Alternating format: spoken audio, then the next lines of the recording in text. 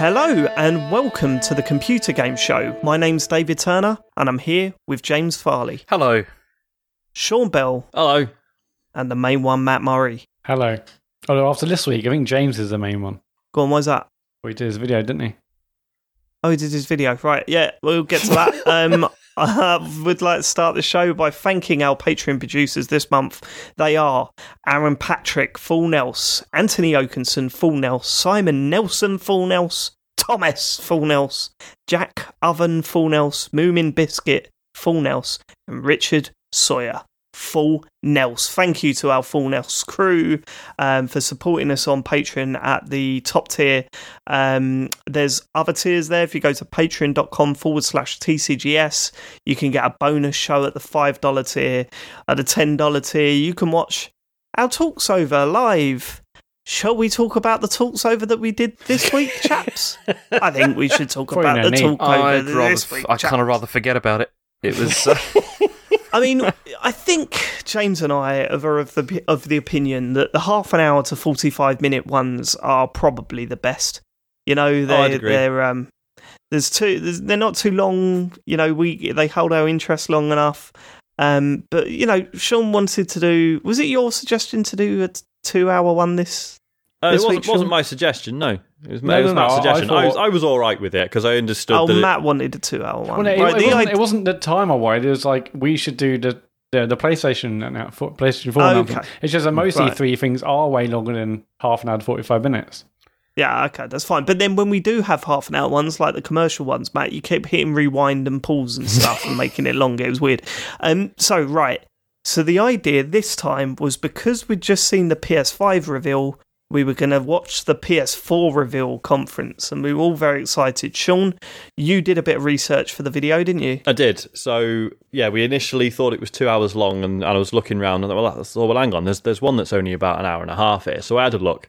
And yeah, basically, the whole thing is 2 hours, but there's basically like 25 minutes at the end, which is just Destiny, which obviously not really something we'd need to recap in one of these videos. So we thought, right, well, we'll just do the PS4 bit, and then when the Destiny bit starts, we'll just fade the audio out, do our sort of final thoughts on it, and then call it a night. That's not what happened, is it? We passed the hour and a half mark, and then everyone started like digging at me, saying, "Come on, Sean, where's this fucking Destiny bit?" Well, we were more like, they're leaving this. If there's 25 minutes of Destiny at the end, this conference is 2 hours 15 minutes. So that means, like, they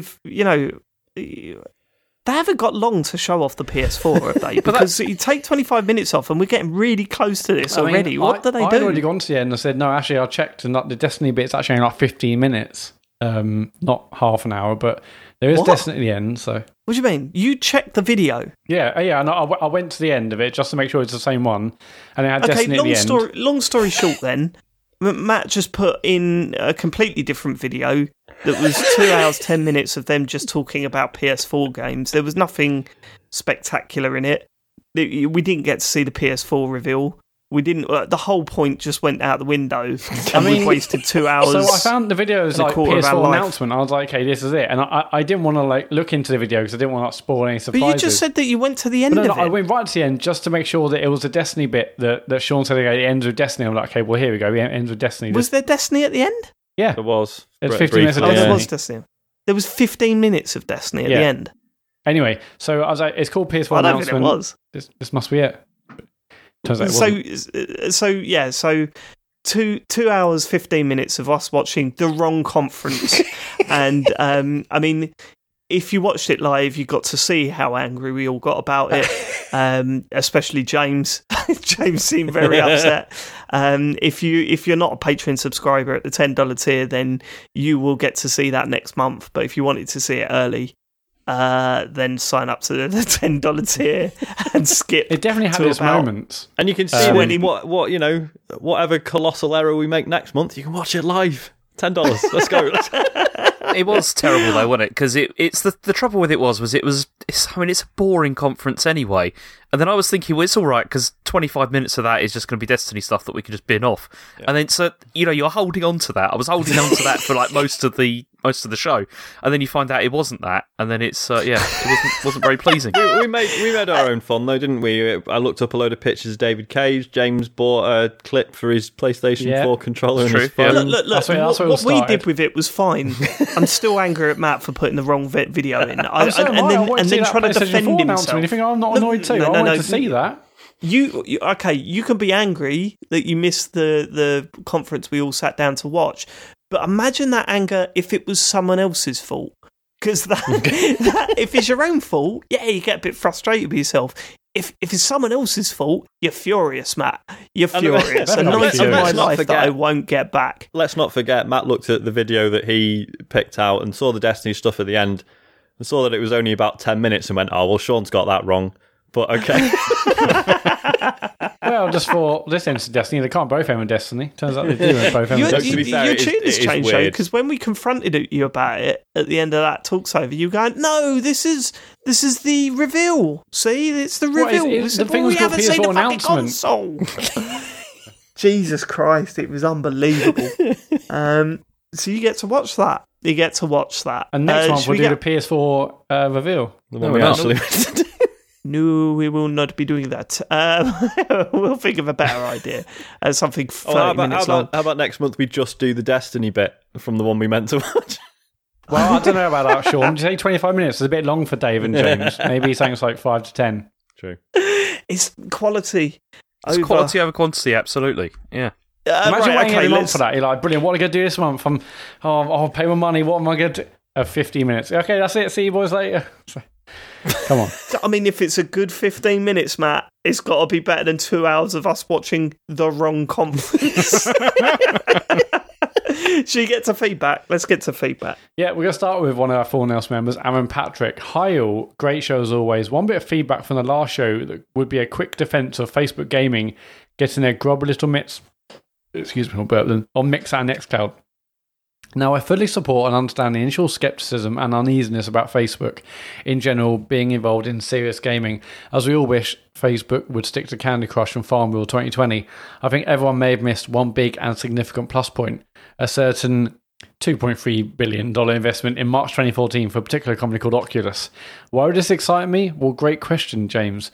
Well, think about the possibility of AAA games using xCloud to be played on Oculus Quest, or more likely Quest 2.0. That's right, David. You too could possibly, maybe, surely, somehow play Half-Life Alyx. Sean could find an indie darling that looks perfect in the VR world, and Matt could scoff at us all, as he's probably been hacking his way into doing this for years already. But either way, maybe, just maybe, this Facebook and Microsoft deal wouldn't be such a bad thing after all. Cheers for everything, lads. Love being a Full Nails member and highly recommend it for anyone in the community. Finally, as I'm just starting on my YouTube career, can I have a shout out to my channel? That's Apple Core Productions.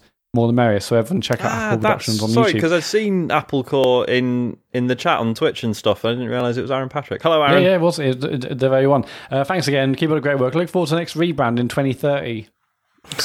Sooner than that. We all are. It's good. Sounds like maybe a good maybe a little bit before that. Yeah, so the Oculus stuff, we didn't really... I guess we didn't really cover that as much, did we?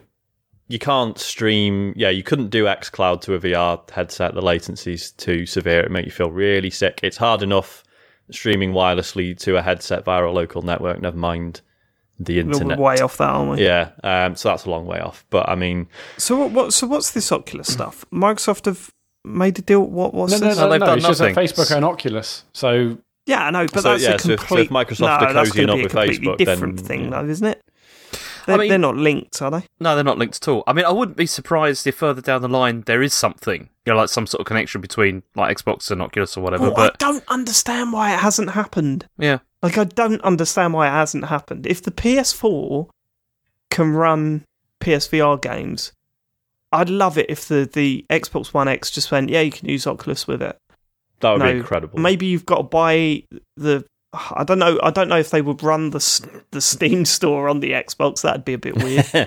But maybe they did their own version of that that sort of platform on the Microsoft store. I don't know, but it just seems just plug your Oculus into your Xbox One X. Yeah, I mean that would be great and all, but I feel like they've just backed away because it's just let's not complicate let's not complicate matters anymore. Yeah, I mean they've got bigger issues at the moment, haven't they? Yeah, I mean obviously PSVR sold tons, but then they also used their old Move technology and iToy and stuff. So they had that pretty much ready to go in some aspects. Microsoft doesn't. They could link with another company, and Oculus obviously would be the obvious one. But that's it. With the Oculus, they wouldn't need to, would they? I mean, no, they wouldn't need to develop their own stuff. But it's just, I think, maybe wait and see where VR is in a couple of years. But for now, just concentrate on simple games, no gimmicks, no camera, no Kinect. All that's just focus on the games. So I can see why they're doing it. It feels a bit like VR's going through a bit of a dull patch again, doesn't it? Because I don't know, it's weird, isn't it? It's sort of it's refusing to go away. But I think obviously because PSVR did such great work in getting VR into people's living rooms, and now the tech for that now feels a little bit outdated, and there's been no mention of PSVR for the PS5. So although obviously PC VR stuff is amazing, it's still relatively niche, isn't it? I think that's the the problem. I think you're right. I think basically right now, some games are being made, but they're just waiting. Now we need technology, particularly on PlayStation, to catch up to where you're on the PC side. But PC, like the best PC stuff, like Valve Index, that's like $1,000 or whatever. That's obviously incredibly expensive. Quest has done amazing considering it's really good standalone. But I don't know. I mean, I don't think I need to complicate matters anymore, Microsoft, right now. Like, at one point, they did say the next Xbox, maybe even, was it the One X? They have mentioned saying, it's VR ready, before. But then they just quickly said, look, obviously it'd be powerful enough, but that's a complication they don't need to bother with right now. Yeah. Are we covering any more? We're probably not covering any more Mixer stuff, are we, in the news? No. That thing we mentioned last week about, would Facebook Gaming be all over the Xbox dashboard, like just after we finished recording last week? Yeah, they said it wouldn't be, wouldn't it? Someone asked on Reddit, and I think Aaron Greenberg and or Phil Spencer answered the question being like, will Facebook Gaming be all over it? And and basically said no, like we have no. I'm not sure the exact words, but basically the answer was no. They're not going to massively integrate Facebook Gaming with the Xbox dashboard. So that's good at least. There's a bit of a sigh of relief there for me. I'm really hopeful, seeing as all the sort of the pro consumer stuff they've been doing over, with the Xbox and everything recently, that they are going to make it how we'd like it to be, which is that you can stream Twitch to any friendly. of those platforms, that you want to, and just choose, and it'll have all the options and that kind of thing, and it's not going to be tied in to some like proprietary nonsense like Mixer was. It'd be great. If we could choose our default, like, okay, this is your streaming tab. You can choose if you want to watch YouTube gaming or Facebook gaming or Twitch or whatever else comes out. That'd be brilliant if we could almost choose like the default app for this sort of stuff. Yeah. Okay, fine. Okay, James McCall. Hi, guys. Read a question about last week's show around playing Life is Strange 2. While I agree that you can jump straight into Life is Strange 2 without playing the first game, I would advise playing the awesome adventures of Capturing Spirit beforehand. Absolutely. I can't believe we missed this. For me, it led to a great few moments and one huge jaw-dropping moment because I played it before too. Also, it's still free. I can't believe we didn't bring this up. Yeah, I could kick myself for not bringing this up, but smack to the forehead when I read this. Someone else also brought up the fact that actually if you don't play 1 before 2, at the start of 2, just like essentially a line that it reveals exactly what happened at the end of 1. So if you're desperately worried about that. Yeah, that is a good point as well. But if you can't do any, then at least do Captain Spirit before, because and there's characters in 2 that are in 1 as well that you just wouldn't even. But I still think you could still get a lot out of that game without. Yeah, you could. You're absolutely right. It's not essential, and you're not missing it. It's not like it's going, hey, it's this guy from, do you remember? Like, there's no, it's not even signposted. Like, I think I'm of the opinion now that if you're going to play Last of Us 2, you have to have played The Last of Us 1. Wait, definitely. Do you know what I mean? Yeah, for sure. Whereas, I don't get that same feeling from Life is Strange, but it's certainly beneficial if you played the first one, because there's lots of stuff there. But no, it's interesting. I can't believe we didn't think of Captain Spirit because, that is absolutely essential and part of that experience. Yeah, so, definitely. Get that done. Let's get on to some feedback about James's unboxing video from last week. James, what a change in career, mate. What a turnaround. Well, it's not really fair though, is it? Because I mean, the point of this is that was an interesting video because of you, David, and because of you, Matt. It wasn't because of what I did with just recording it. For those who aren't on social, maybe haven't seen it. So when we did a brilliant $10 talks over last week where we talked over that fantastic PlayStation 4 announcement video. James, well, actually, I guess we all got a little bit bored. James started shopping and bought this phone clip, which we might have discussed even on a previous pod. Anyway, he bought we did on last week's show. And it's a phone clip that he can clip his phone into, and then he can connect his phone wirelessly and play remote play. Yeah. Direct to the phone just above his pad. And then, I'm not sure if James suggested it first or we suggested it, but basically the idea of an unboxing happened. Like you've got to record this to make an unboxing, and then James, you sent us a video, and then Dave worked his magic, basically. Yeah. Right, okay. Let me. I've got a little complaint about this, James, to be quite honest with you. The first being, why would you ruin it by telling people that I edited it? Well, no, because I don't want to take credit for it, because it's really good, and it's not my fault that it's really good. Okay, that's annoying, because it's funnier if it means if you edited it, especially seeing as I put with me, James Farley, all over it. I know, well, I wasn't very happy about that. Do you not think it was incredibly obvious it wasn't James who edited it? Well, secondly, right, why did you say because of you, Dave, and you, Matt? What did Matt do? He did the thumbnail that was really funny as well. He did the thumbnail. Okay, all right. He did the fucking thumbnail. It was a good sat there and edited it and re-edited it about 8 times. Did the fucking thumbnail. The thumbnail's all about getting the views in. So is it? Just so everyone at home knows, I offered moral support and told everyone they did a great job. Yeah, and that's the most valuable aspect of the video, frankly. It is definitely. Otherwise, I would have given up ages ago. Go and watch James's unboxing videos. It's very funny. It's the music. The music's the best thing. It's just royalty free. Double check that. It's the music. It's a very, very quick cut to things like Specs. That's the bit that makes me laugh the most. Classic James Farley up on YouTube. Go check it out. Andy, we had loads of people obviously saying how good it was, but Andy Godwin, our big cop man on Twitter, great unboxing video, James. Have you thought about doing one where you open Nintendo Labo kits so your kids can finally play it? Good point. That's a dig. That is a good point, though. I was looking at those on the shelf the other day, and there's still. Oh my god! I've still got those. I've got 2 boxes. I've got 2 of them that I still haven't opened yet. I just haven't got around to it. It's the big robot and the vehicle one. The big robot. The big robot, listeners, if you remember correctly, was a birthday present for Asher. It was. He bought Asher and then just never built for him 2 years ago. And he said to me, "I said it was his birthday. Why didn't you build it for him?" And you went, "Because he's probably forgotten about it now." So I think you even suggested that you might wrap it up again for another time. I thought about giving it to him again this year, because it was 2 years ago now, so he's definitely not going to remember exactly. So also, didn't so the VR one came out, was announced, and you said, "Oh, you want to buy it?" And Chen's like, "You are not going to buy anything else until you use the ones you've got." And then you opened one and used it for a bit, and then you didn't bother the rest, but still got the VR one. That's pretty much spot on, yeah. I've looked at that, so that counts. So let's get the VR one now. This is terrible. I will build it at some time. It's just that I've also got like a massive box just full of cardboard as well. Still, from the other builds that I've done. It's ridiculous.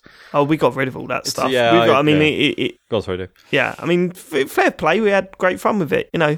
But I couldn't just leave that cardboard just sitting about forever. Well, Jesus. I had to... So it is weird because we have got the cartridge now just sitting there doing absolutely nothing. We can't do anything with it. And the cardboard isn't... You can't rebuild it once you disassemble it, right? It's a one and done thing? You can. You could, but it's all... You can certainly piece it together, but there's so much of it that you just wouldn't want to keep it.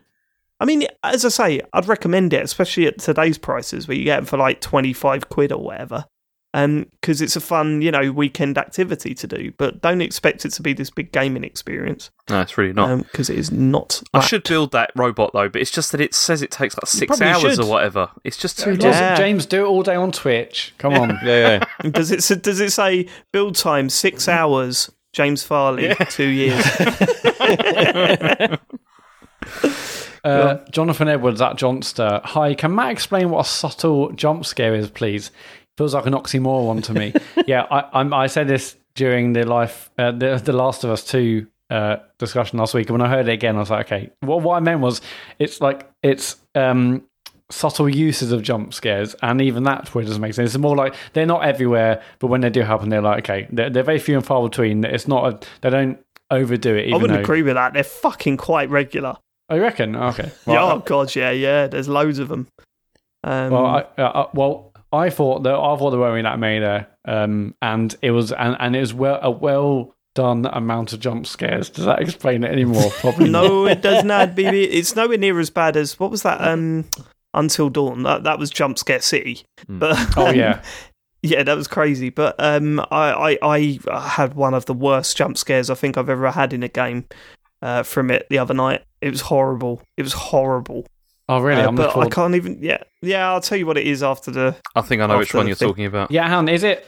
Oh, I don't know if you do because it was completely optional. But then I know that you scan these games, like you explore these games, so you probably did come across it. But the one that I got, it was just awful. Okay. Lovely old job. MS Rangers 999 finally realised why Sean plays shit games because he doesn't know what a good game is. Never played Uncharted 4, not really played The Last of Us 1. What other groundbreaking games hasn't he played? God of War, Spider-Man, Divinity Sin 2, Horizon Zero Dawn. Time to come clean, sir. Time to come clean? With what? Time to come clean, sir. Okay, a couple of things. You know when you suddenly use a wrong phrase, and you don't really mean it, but it sounded cool in your head. That's what that was. I mean, the thing is, some people just like different things, mate. Like to me, the games that I like aren't shit, whereas the games you've listed as groundbreaking. You want go on, Sean? You want to say shit? No, I don't. We'll get on to that in when we get to what we've been playing. But then I'm looking forward to that chat. That chat very much. I think I know where this is going. Groundbreaking is not the word I'd use. What do you want? I don't understand. Well, a better tasting game, Sean. Basically, Sean, is there not part of you that's kind of like, oh my God, there's this game that everyone is saying this is absolutely fucking incredible. Is there not part of you that's just like, oh man, I do need to? Well, no, because that's quite rare.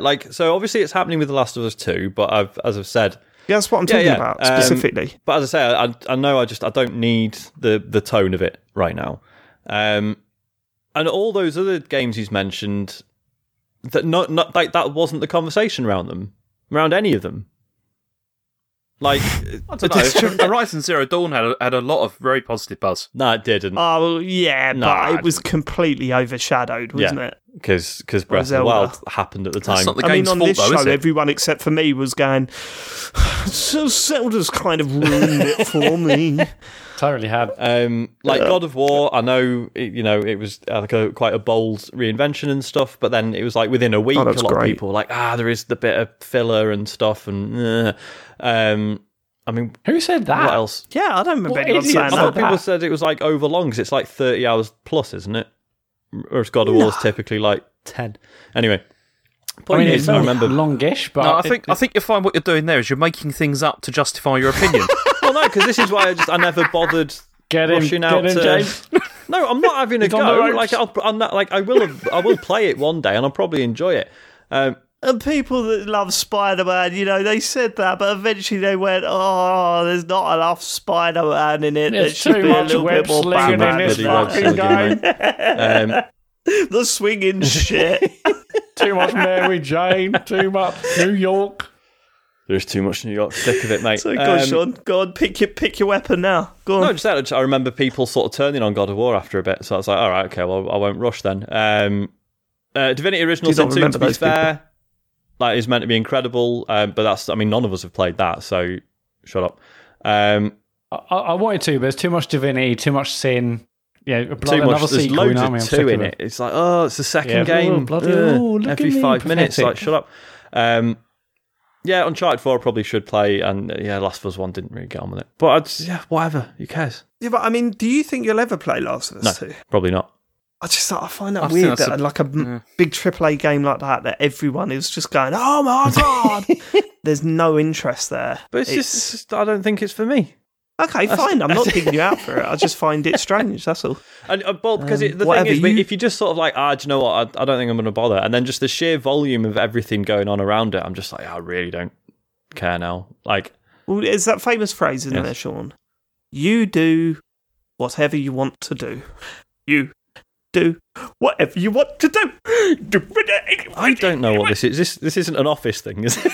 I have no idea what this is. Let's get on to the next bit of feedback. Well, we've got a bit of feedback actually about Last of Us 2 from Dave Bozox fan. Good old Dave. Right, mate. I'll try and do the voice. Sorry, but the way you talk about The Last of Us 2 makes me think you never even played it. It's a dumpster fire of a story that pisses over the memory of the first game's characters. That's a bit of... But why are you giving him that voice? I don't know, it's just 4 hours of voice. It's just his opinion. Yeah, I mean, we can all... accusing you of not actually playing it is a bit... What do you mean? Is he accusing us of not playing it? Did you listen to what I said? No, I just heard the voice.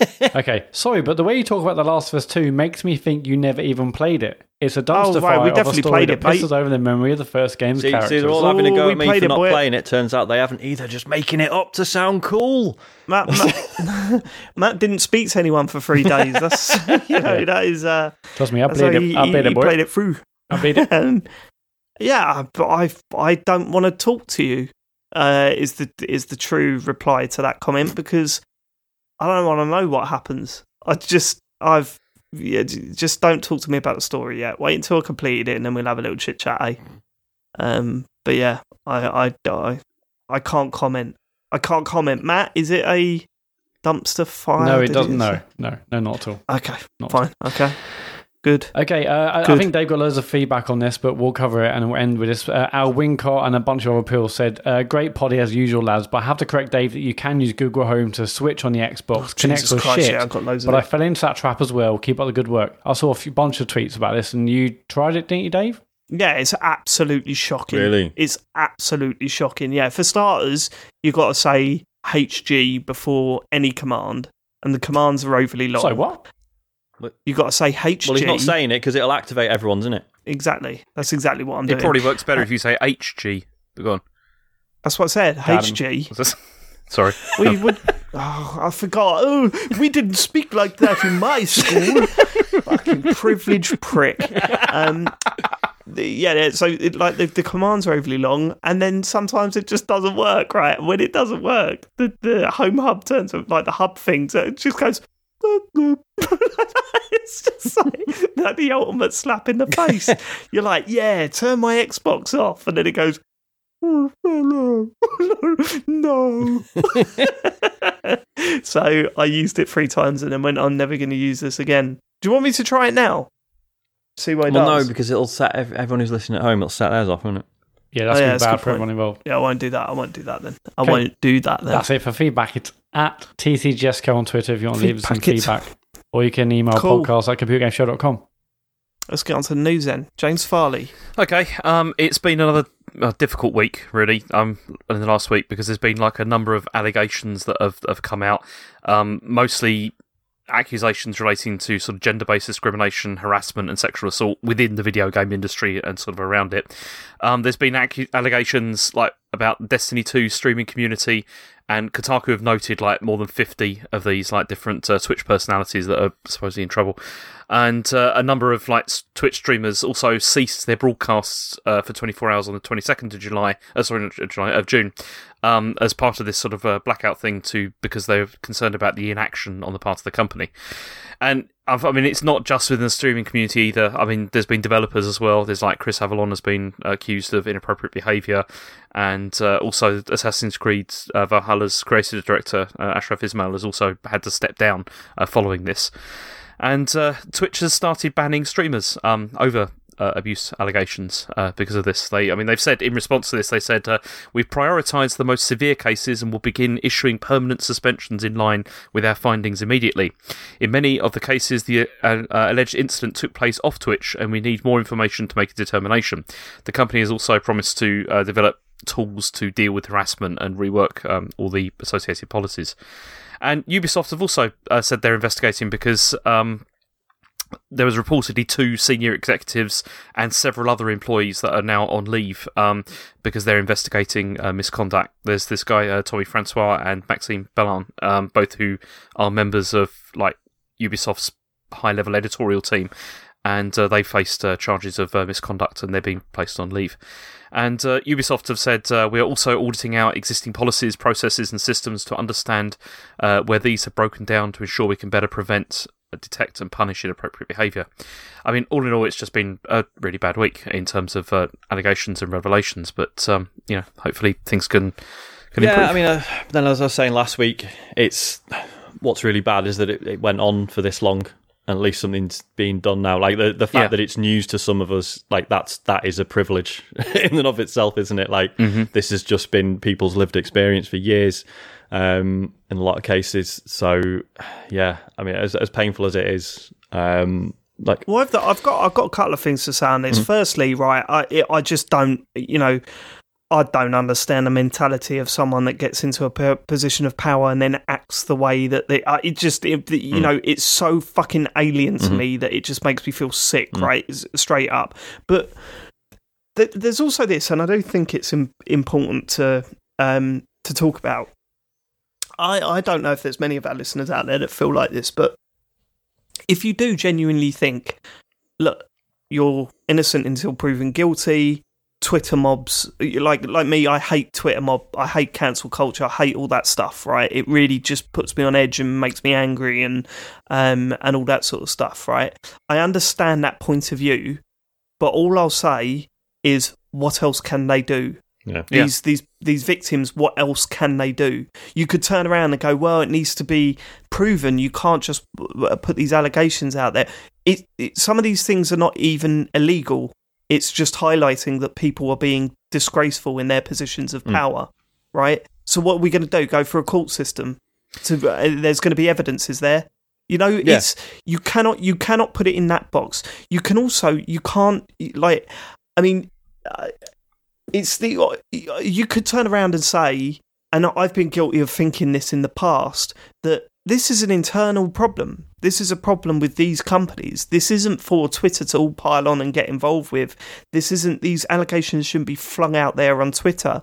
This is for the companies to sort themselves out and sort their staff out. That's clearly not happening. Yeah. Right?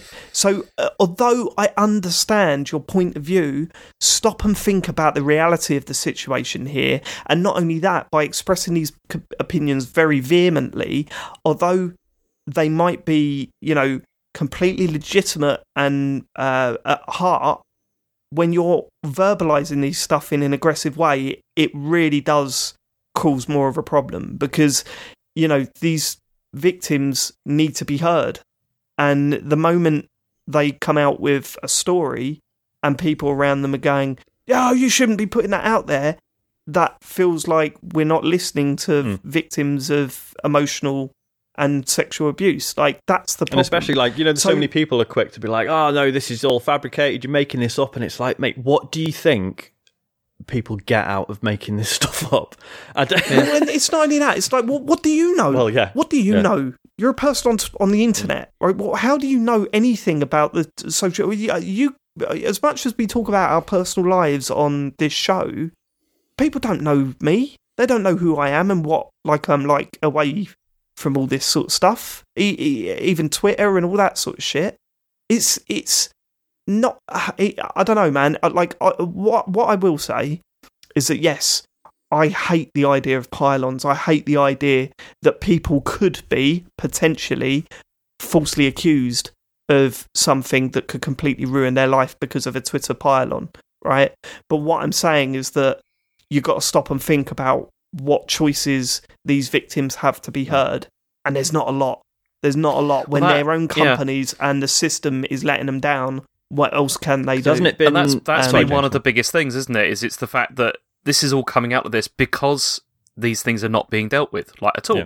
And so people have to come out, and this is the only way that we can hope that maybe things can improve. Haven't they said? I mean, I'm not sure about the others, but I believe in certainly as far as Ubisoft is concerned, it's been raised with HR numerous times, and just nothing's been done, and then nothing gets done. It's So what else can the survivors do other than try and warn each other away from certain individuals who they know that are dangerous?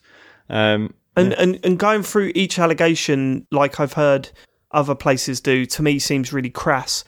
again, four blokes sitting down doing a gaming podcast, right?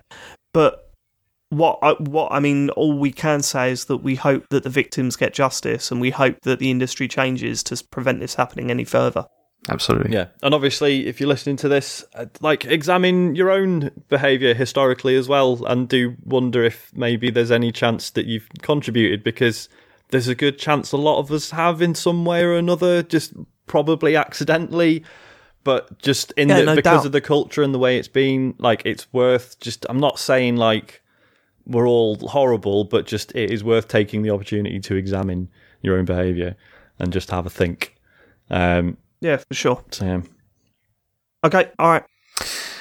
Okay, I mean, also, something other very strange has been going on over the last, couple of days, really, involving Dr. Disrespect. Oh, God. Which is just a very strange story. I mean... Why are we talking about this? Well, this is the thing, because it felt when this story first came out that this may be some connection with the things that have been going on previously, but he was banned from Twitch permanently last Friday. And, I mean, it's the second time he was banned. The first time was when he did that whole thing with the bathroom at E3. And, Twitch hasn't commented why he's been banned. And then he has recently just come out and said he doesn't know why he's been banned. It's all very weird. The whole thing is very weird. It is it's an interesting little mystery. As I'm creeping towards the notion that it might be a publicity stunt, I'm beginning to resent myself for thinking about it or talking about it. If it's a publicity stunt, isn't that pretty fucked up? Yeah, if it's publicity stunt at this time with everything that's going on at the moment, that is insane. Yeah. To do that, it's but the other big rumor about it is that there might be another streaming service called Beam that him and some other prominent streamers could be getting involved in, and that might have gone against. Wasn't Mixer Beam originally? Well, but potentially, I think it was Beam that was or the Microsoft one, wasn't it? Yeah. Yeah. Anyway, but that's it though, because if this is all being drummed up for some sort of promotion for their streaming service, then fuck that. Yeah. You know what I mean? It's just his last Twitch video was clearly, if it is a publicity stunt, was clearly a way to play on all that stuff. It's just fucked up. There's some streamers don't do whatever. They're not all the same. But then we don't know at the moment. Obviously, he's got a very a very dodgy past in the things he's done and said and stuff. But right now, I guess what's so weird about it is that he's done one tweet saying, Twitch has not notified me about why. About behind their decision. Nothing else has really been said. Clearly, people know, but they've been sworn to secrecy or signed NDAs or something. It's just it's the lack of information which is so unlike these sorts of scenarios. And it makes it so strange that there is a legal element to it, doesn't it? The fact that the fact that some people who I can't remember if it's people who know him, but other prominent streamers are like, oh, I found out what is going on, and I also can't talk about it. It's I mean, I suppose anyone could say that, but yeah, it's interesting. I will say this: I've said it before, I'll say it again. I do not get the appeal. No, never have. Maybe I'm an old man, but I do not understand the appeal of that. I know it's a character. There's other rumour potential new service called Brime, but also some people are distancing themselves from that. But it's all very strange. What shit name? All right, okay. Brime. Okay. Okay. Right. Okay. Let's move on to the next story. Okay, so there's been a leaked Microsoft document which is once again hinting at another next generation Xbox. This is like the Lockhart. It seems that it appears that it is real. And so what it is these documents mention this Lockhart mode for developer kits. So this would be a profile, will then appear, so then they can tailor games to that profile. And it appears to be a lower powered Xbox, which has got 7.5 gigabytes of usable RAM, whereas the Series X has 13.5, so it's kind of half a guess. And what's the Xbox One X got? I have no idea. And how's it compared to the Xbox One X? Because that's what's interesting me. That is a good question. I wish I'd thought of that before I started putting this news together. Let's have a look. News, James Farley. Come on, I don't know you're going to do that. The One X has got 12 gig of RAM. 12 gigabyte, yeah. So it's less Right, than okay, that. so it would be weaker than the One X. Yeah, I mean, the big rumour is that it was actually it was as powerful as the S, the current S. Oh, right, okay. That'd be not great. And why it's got, they just? Yeah, it seems weird. And it's also supposed to have 12 teraflops of GPU performance. That's what's called the Series X has got, whereas the Series S has got 4. So it's quite a big downgrade.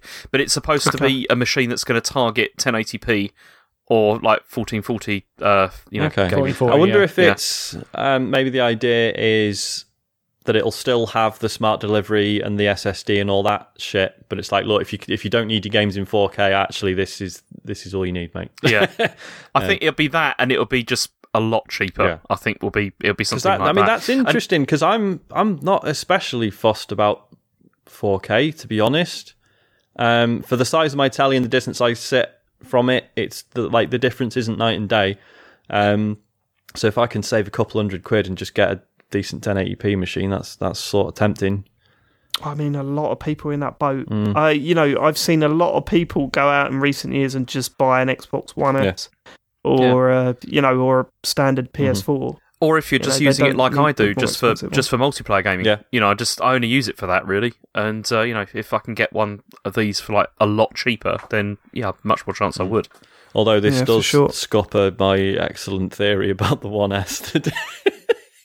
Do you remember this, Dave? I scuppered it within 30 seconds of you posting it in our group. Go on, explain yourself. Go on. I mean, yeah, I just thought it would be interesting. I had this theory that the Series S even, was going to turn out to just be a streaming box, and it was just going to be do all your Project xCloud shit on it. It's small, it's cheap, but clearly that's not happening, is it? It is an actual console. Because I said instantly, why would they charge £200 for that when they want that app, that xCloud because app not everything can just TVs install an app shit. on it. I can't on my telly. It's a smart TV, but it's a fucking Hisense. No, so but you've got a fucking Fire Stick. You've got something that you can plug apps, download apps to true. Yeah, I got the Fire and Stick view on your telly, right? Fire Stick, all that shit. Yeah, it's much more likely just if they were to do it, just release their own dongle.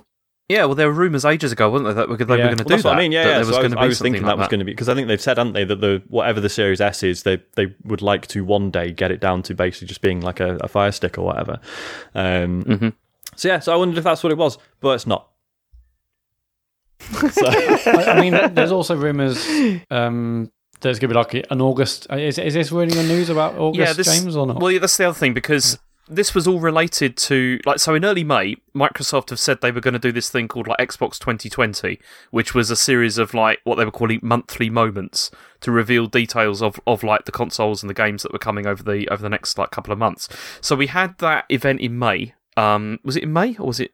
Yeah, it was in May where they showed off the third-party stuff. But then people have noticed now that there's not really been anything for June. Nothing's really happened.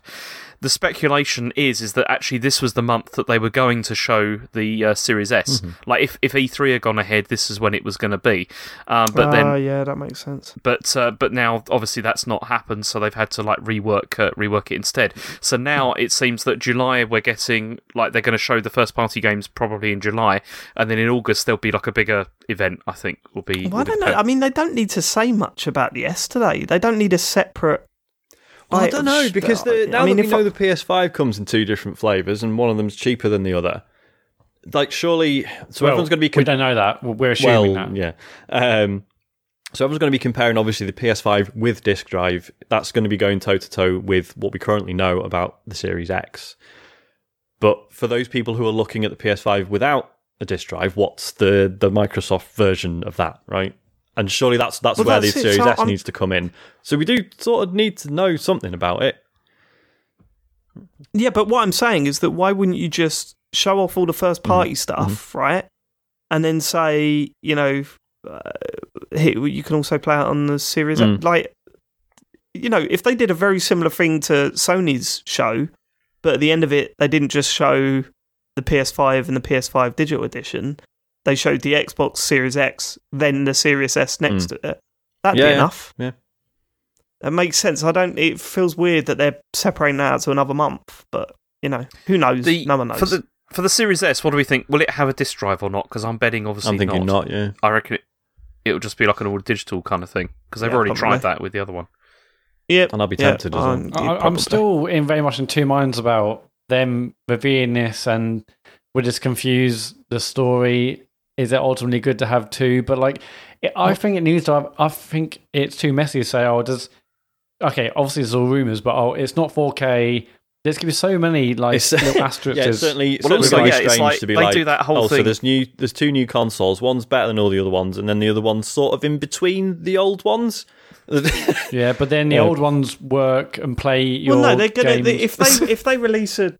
I mean, we always said that they would treat the X as One X as their Series XS or whatever. Yeah, the entry level model, right? They're obviously dropping support, or not support, but they're dropping, all marketing and pushing people towards the One consoles.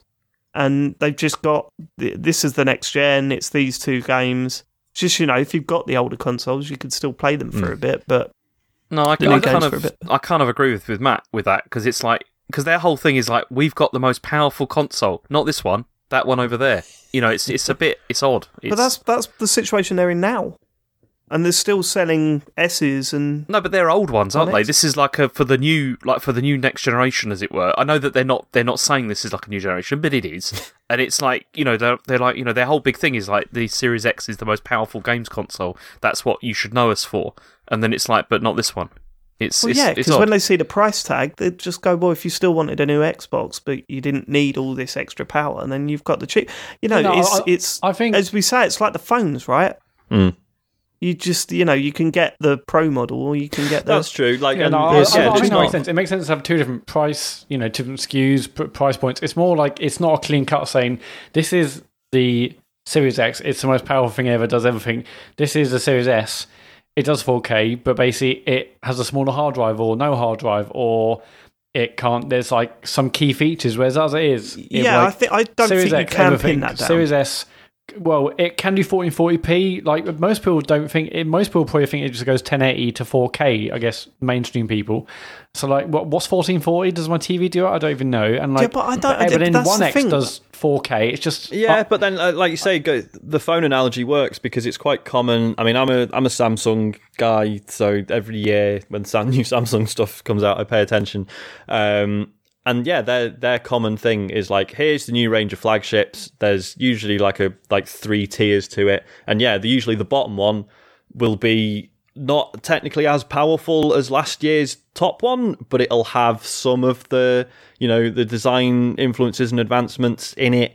It just won't have as much power necessarily, or some of the features might be missing. So that does happen in phones. So. Well, it happens in computers as well. You look at the MacBook range, and you go, well, what are you going to be doing on it? Well, sort of type in and just some light editing work. We'll get an Air. Or I want to use it quite a lot, probably do some video editing and all that. We'll get a Pro. I think it makes sense to me. They don't have to pin down what one machine can do and what one machine can't do. They don't need to just separate it out in those sort of specific terms, because they can't. Different games would be able to achieve different things. But what they'll say is, look, if you want the best graphics, the best looking stuff, all that sort of stuff, get the Series X. If you don't care, if it's for a kid or something, get the cheaper one. The 4K or not thing is massive, because obviously, as I've said, I'm looking at my PC and thinking, oh, well, could I technically just drag that through another generation with a few upgrades? And I think, but surely it's nowhere near as powerful as PS5 or the Xbox Series X. It's like, well, no, it's not. But if I don't want to run the games in 4K, it doesn't need to be. So I reckon both consoles will be capable of running 4K games. It's just there'll be far less 4K games on the cheaper model. But it's the SSD anyway that's supposed to be the big deal. And if they both got that, then fine. That's okay. Do you think they're going to properly phase out One X and One S? The One S they will, but I think the X will be around for a while, like at least until 3 years. Depends how much everyone. Yeah, I reckon about 2 or 3 years. Depends how much they deliver on this promise of like instant loading and stuff, right? Like once if everyone gets used to that, and if it's as good as they say, and everyone gets used to it, then that's really going to date the One X quite quickly, I think. Even though.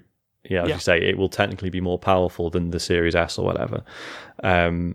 I think, that convenience and that lack of friction in the general experience of using it, and especially if games are going to start being built differently, assuming you've got an SSD, then it's going to be weird. Yeah, I think you're right. I was thinking, okay, well, why do an S when they could just say, here's the One X, and actually like this, here's the Series X, but the One X now is like our cheaper one.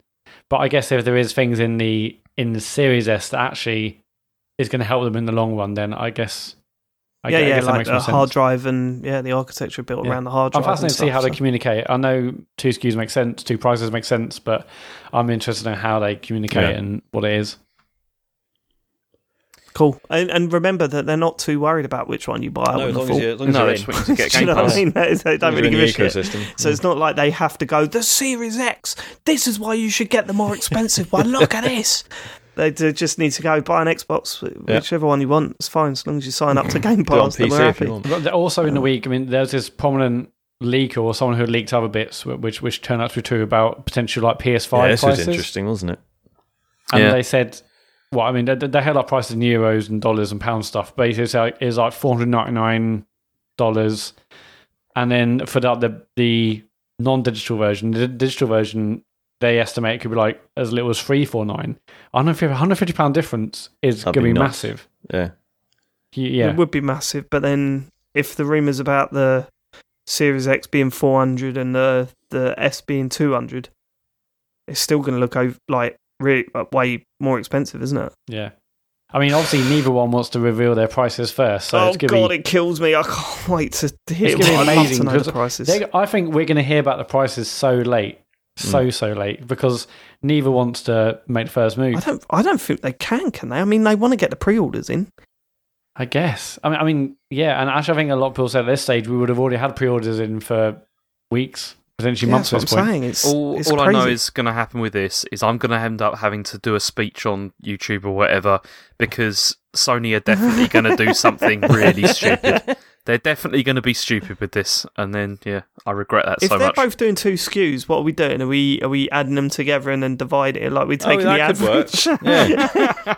We got to think about this. We got to think about this, Sean. We got to have a little discussion between the two of us. Okay, fine. Right. So, cool. I mean, also there was some other like quick. What are you going to say then, Sean? But then we're going to have to do some maths. No, because you can't. Or you're going to have to buy a calculator. Because with the PS5, right, it's disk drive or no disk drive. The actual spec otherwise is the same. Whereas with Microsoft, they're 2 different consoles, right? So that's not really like for like, is it? Yeah.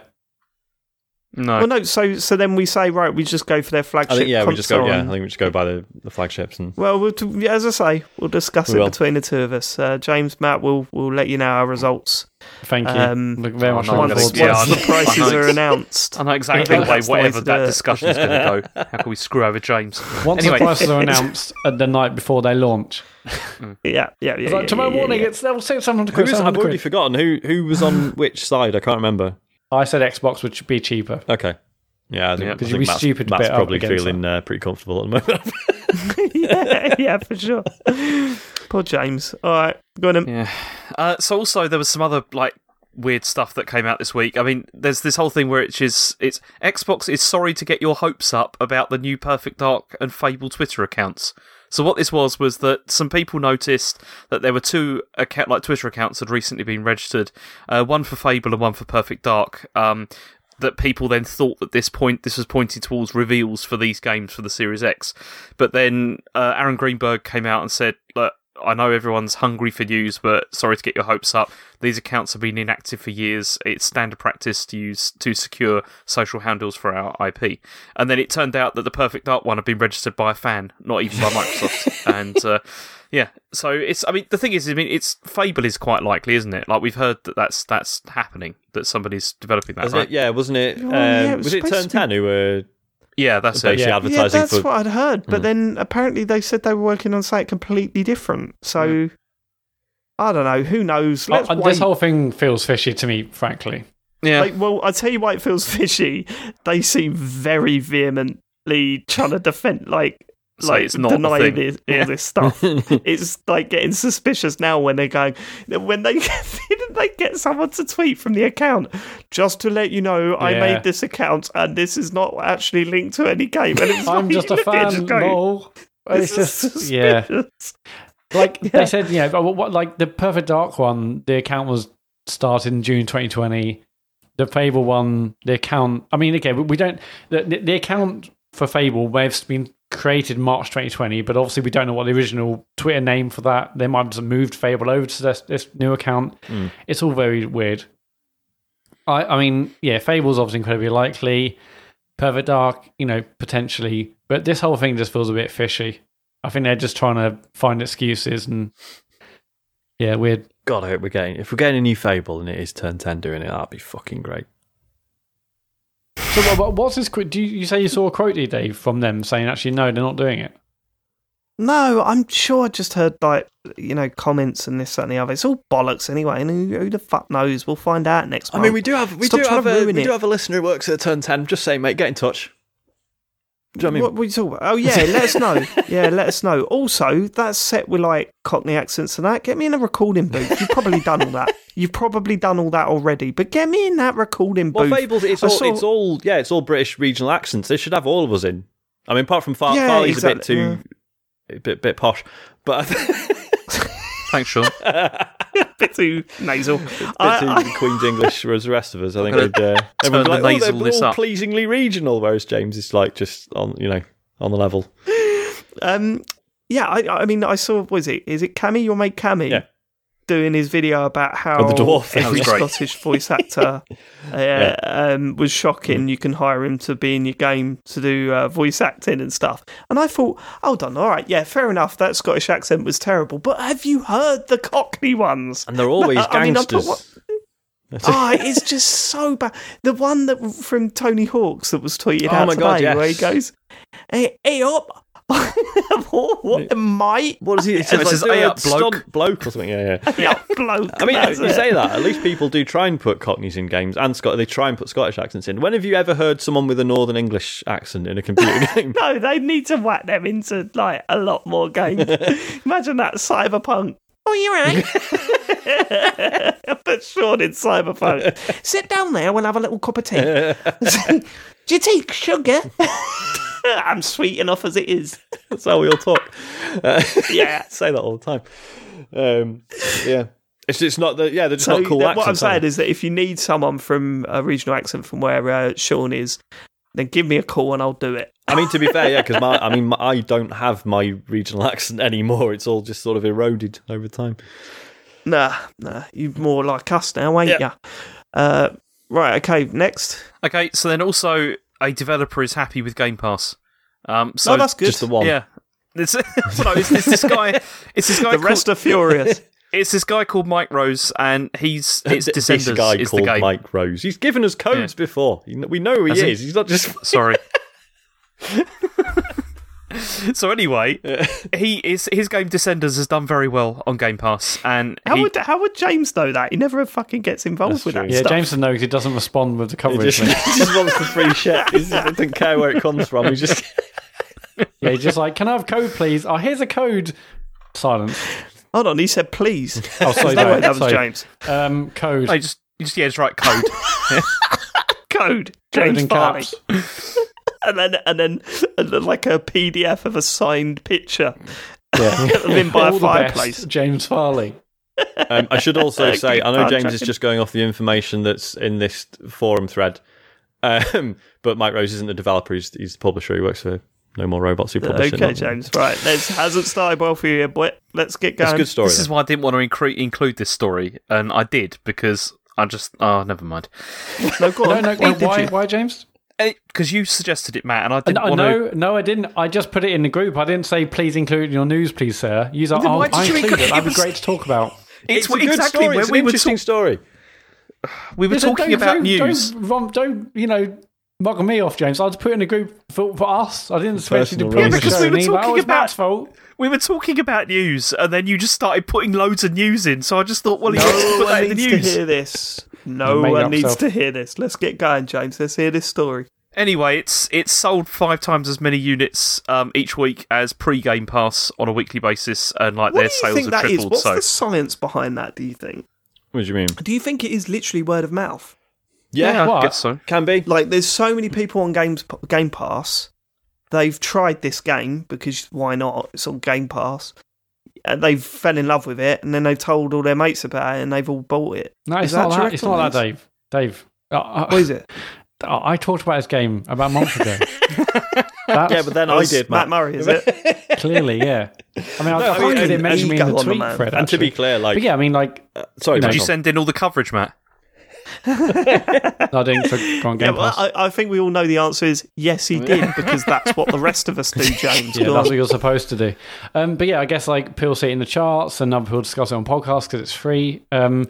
But I mean, I haven't bought a game I've played and enjoyed on Game Pass because I've got Game Pass and I've got it I've got subscribed for ages when they did that deal. But maybe for people who have a 1 month trial of Game Pass, they're like, well, I enjoyed it, so I'll keep on playing it. So maybe, yeah. I reckon there's loads of people that are just not interested in paying a monthly payment because there's only a few games they're interested in playing, and they've heard about this brilliant game because everyone's playing it. Yeah, there's still that mentality of I'm not signing up for 12 months. It's some massive commitment. Which, depending on your finances, I suppose it could be. But a bit out of order, that, Sean. Go on.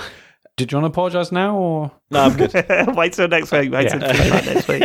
But yeah, I mean, as we discussed, I wasn't a huge fan of Descenders, but this is still cool. Assuming this is happening to other games as well, and we've made the point before that part of the thing that's cool about Game Pass is that you can just try out things that you might normally not have bothered with, and it's cool that is actually helping the developers out. And I would have expected. I think we've said before, obviously you get that warning that something's leaving Game Pass, right? And it's and you can get 20% off. So you'd understand that generating sales. But yeah, Mike Rose has pointed out, it's no, we've signed up to just keep it on Game Pass. Why not? It's because they're getting the sales from it anyway. So that's really cool. It's really positive. 10 million subscribers. And that's probably gone up. Yeah. It's madness what they're doing. Yeah, I mean, awesome that it's they said it's eighth most popular game, just in front of the Kinect game Disneyland Adventures. So, that is perfect though. That stuff. Just. I mean, that is perfect. That stuff on Game Pass. So yeah, when you got kids or whatever, you got Game Pass. You're just like a Disney game. There's that, and you've still got a Kinect plugged in. I was gonna say, you don't need Kinect for it, do you? I don't think. No, you don't need Kinect for it. Most of them are modded like that. I downloaded that Disney Rush game. Mm-hmm. Which was originally a Kinect game, but then they've just added controller support to it. So, okay, that's good. Harry played through that one all afternoon, loved it, and then I deleted it. That stuff is perfect. Why can't they add controller support to Kinect Sports? I mean, how would you do that? Well, don't Disneyland Adventures. How would you do the Ricky Gervais dance in Kinect Adventures? That's their job, not mine. Yeah. Good point. Sorry, Matt. I've never played that Disneyland one. I've never tried it. Apparently, it is actually incredible. Just the attention to detail. Isn't it just basically just a recreation of Disneyland? Isn't it? I think, and you can. I don't know this one. I haven't checked it out. Maybe I should check it out. It's a most popular game on Game Pass, Dave. There you go. I played the Rush one, which is basically just like a Infinite Runner, but with different Pixar things. Okay. No rushing. And that was, it looked nice. And that done it. But I should check out that Disneyland one because I bet Joe would love it. Plus, we can't actually go anytime soon. New. Too much coronavirus. So, right, let's go. Okay, so Ubisoft have also shown off a new Battle Royale game that's called Hyperscape. No, they haven't shown off at all. Are they not? No, I thought it was leaked. Is it leaked? It hadn't leaked either. Have you not looked? I mean, I don't know how true this is. It was just something someone was saying on Twitter, but apparently, just loads of streamers were tweeting about it this morning about how they've been working on it. So it's not like a leak. It's more that streamers have been talking about the game suddenly. Yeah, which makes sense because according to the stuff, it's saying it's launching on July the 12th, and it's been built with streamers in mind, is what they've said, with a full partnership with Twitch, and Twitch chat will apparently influence some of the game mechanics. It's basically a free-to-play, first-person Battle Royale game. We have said this before, but I'm going to ask it again. Is there room for another Battle Royale game? No. Don't feel like it. I think this is... But we've said that before. An Apex Legend come out. Yeah, but Apex Legends was good. Maybe this will be good. Yeah, but this might be good. Exactly, James. Come on, chill out. But Apex Legends still isn't doing anywhere near the numbers of like Fortnite and stuff, right? It doesn't need to, I be suppose. successful, does it? Yeah. It doesn't need to be like I suppose the success of audience. Fortnite sort of messes with your perception of success, doesn't it? It's like actually not everything needs to be Fortnite. Like, oh, my son's got a new toy. Yeah, but is it as popular as fidget spinners? Yeah, like yes everyone or basically no? thinks Fortnite is dead because PUBG is dead because Fortnite came and ate its lunch. But I'm sure PUBG is still massively successful. It's just not quite successful. Well, the mobile version of PUBG does really well. Does it? It's like massive. Yeah. I mean, if I think, am I interested in new Battle Royale? No, but if it's good and it's got some interesting ideas and everyone else starts playing it, then of course I'll start playing it, I guess. I suppose, I'm not excited about the idea of a new one, but I'm interested to see if they do things that are different enough that warrants playing it. And this has been teased because Ubisoft have got a website for this now. Oh, really? There is like a website. I mean, it says Hyperscape will be hosting, and it says the pulse-pounding action of Crown Rush on the neon-drenched streets of the virtual Neo Arcadia. Okay. I hate all the language around this. Go on. Can you read that out again? Okay. Hyperscape, which will be hosting the pulse-pounding action of Crown Rush on the neon-drenched streets of the virtual city Neo Arcadia. Cool. So as there you go. I mean, as I said, I think Radical Heights probably did it better. Like all that stuff. It's Okay. I mean, I've got zero interest in the new Battle Royale game. Yeah, but it's not like we know what's next, right? It's like, but then maybe this will end up being like Anthem, where Anthem got announced, and it's like, okay, they want a Destiny. Everyone's doing a Destiny at the moment, fine. And then Battle Royale happened, and then Anthem came out. And Anthem looked really silly. There is one good thing about this, though, is that Let's not throw us under the bus. It's just barely being announced. That's what I'm saying. It's Ubisoft Montreal, and it's Rainbow Six Siege people as well. Okay. So it could be good. Yeah. We'll see. Siege was great. We'll see. I thought the Rainbow Six Siege people were working on that Left 4 Dead style game. Maybe they are. There might have multiple teams. Well. Yeah. They might have multiple teams, so let's keep our eye out for those games. Right, but also at the same time, Call of Duty Warzone is adding... This is where I lose interest a bit, Sean. I don't know if you've noticed. Go on. Either way, Call of Duty Warzone is expanding. They're going to be offering like 200 player games soon. Wow. So, yeah. Is there any point from in tomorrow? that, though? Mag proved that it is a fantastic idea, Sean. Don't question Didn't it. Mag split everyone off? So it was actually you're only ever in skirmishes Mag was with shit. like... I was Did joking. anyone ever play Mag? Yeah. Right, okay. But yeah, I mean, like 4 50-person teams is insane. That's great. I mean, again, not gonna play it. I don't know. I feel like that's above and beyond my comprehension of what's going on in any first-person shooter at any one time. Do you know what I mean? Like, but just showing imagine off, how cool it's going to look if you're on the battlefield and you see like you and 49 of your buddies all like flanking. I haven't got but you 49 won't, though. mates. That's the thing. You never do with these games. It's not like you play your Battle Royale games and then suddenly there's 99 people in front of you, standing in front of you, running. It's going to be like 30 people hiding in a building. yeah, but it's different. This isn't like all against all. This is literally like 50-person team with 4 of them.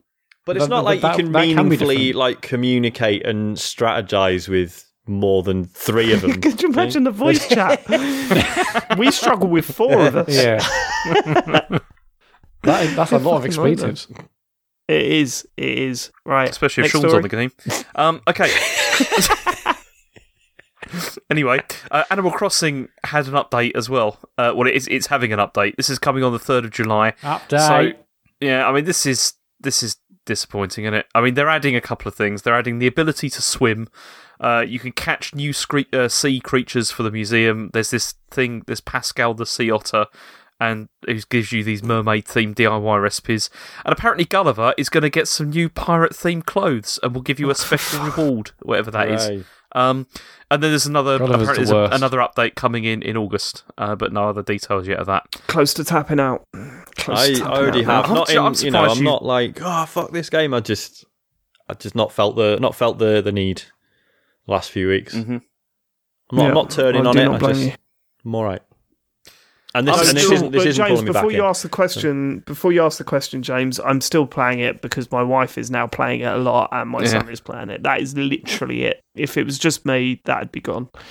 See, I'm looking forward to the Game of the Year discussions for this game because I've got a lot of thoughts about this now. It's going to be go through it.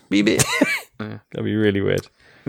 Yeah, I definitely slowed down, but Elodie is massively into it now, which I'm loving. Cool. This is definitely the first game she's properly got into, and it's brilliant to see. So she's constantly saying, "Oh, I want to build this," or it broke my heart this morning. She wanted to. Jill came upstairs and said, "Oh, Elodie's trying to build a bus stop or bus station." And I was like, "Okay, cool. I don't know if you can like buy bus shelters, but okay, we'll do something." And she's like, "Yeah, she wrote a letter to Dom." Saying, I want to build a bus stop. Will you help me? And I was like, oh, God. It's too heartbreaking. That's not how it works. Too heartbreaking. It works, kid. The thing is, we know how much Matt loves his island and how, particular the man can be. No, we is it a nightmare that, for you? It went as low as 3 stars. I was like, what the hell, Elodie? What have you actually said? Has she tried to build something or do something? Has she got terraforming? Have you cordoned her off an area and just said, let's go over there?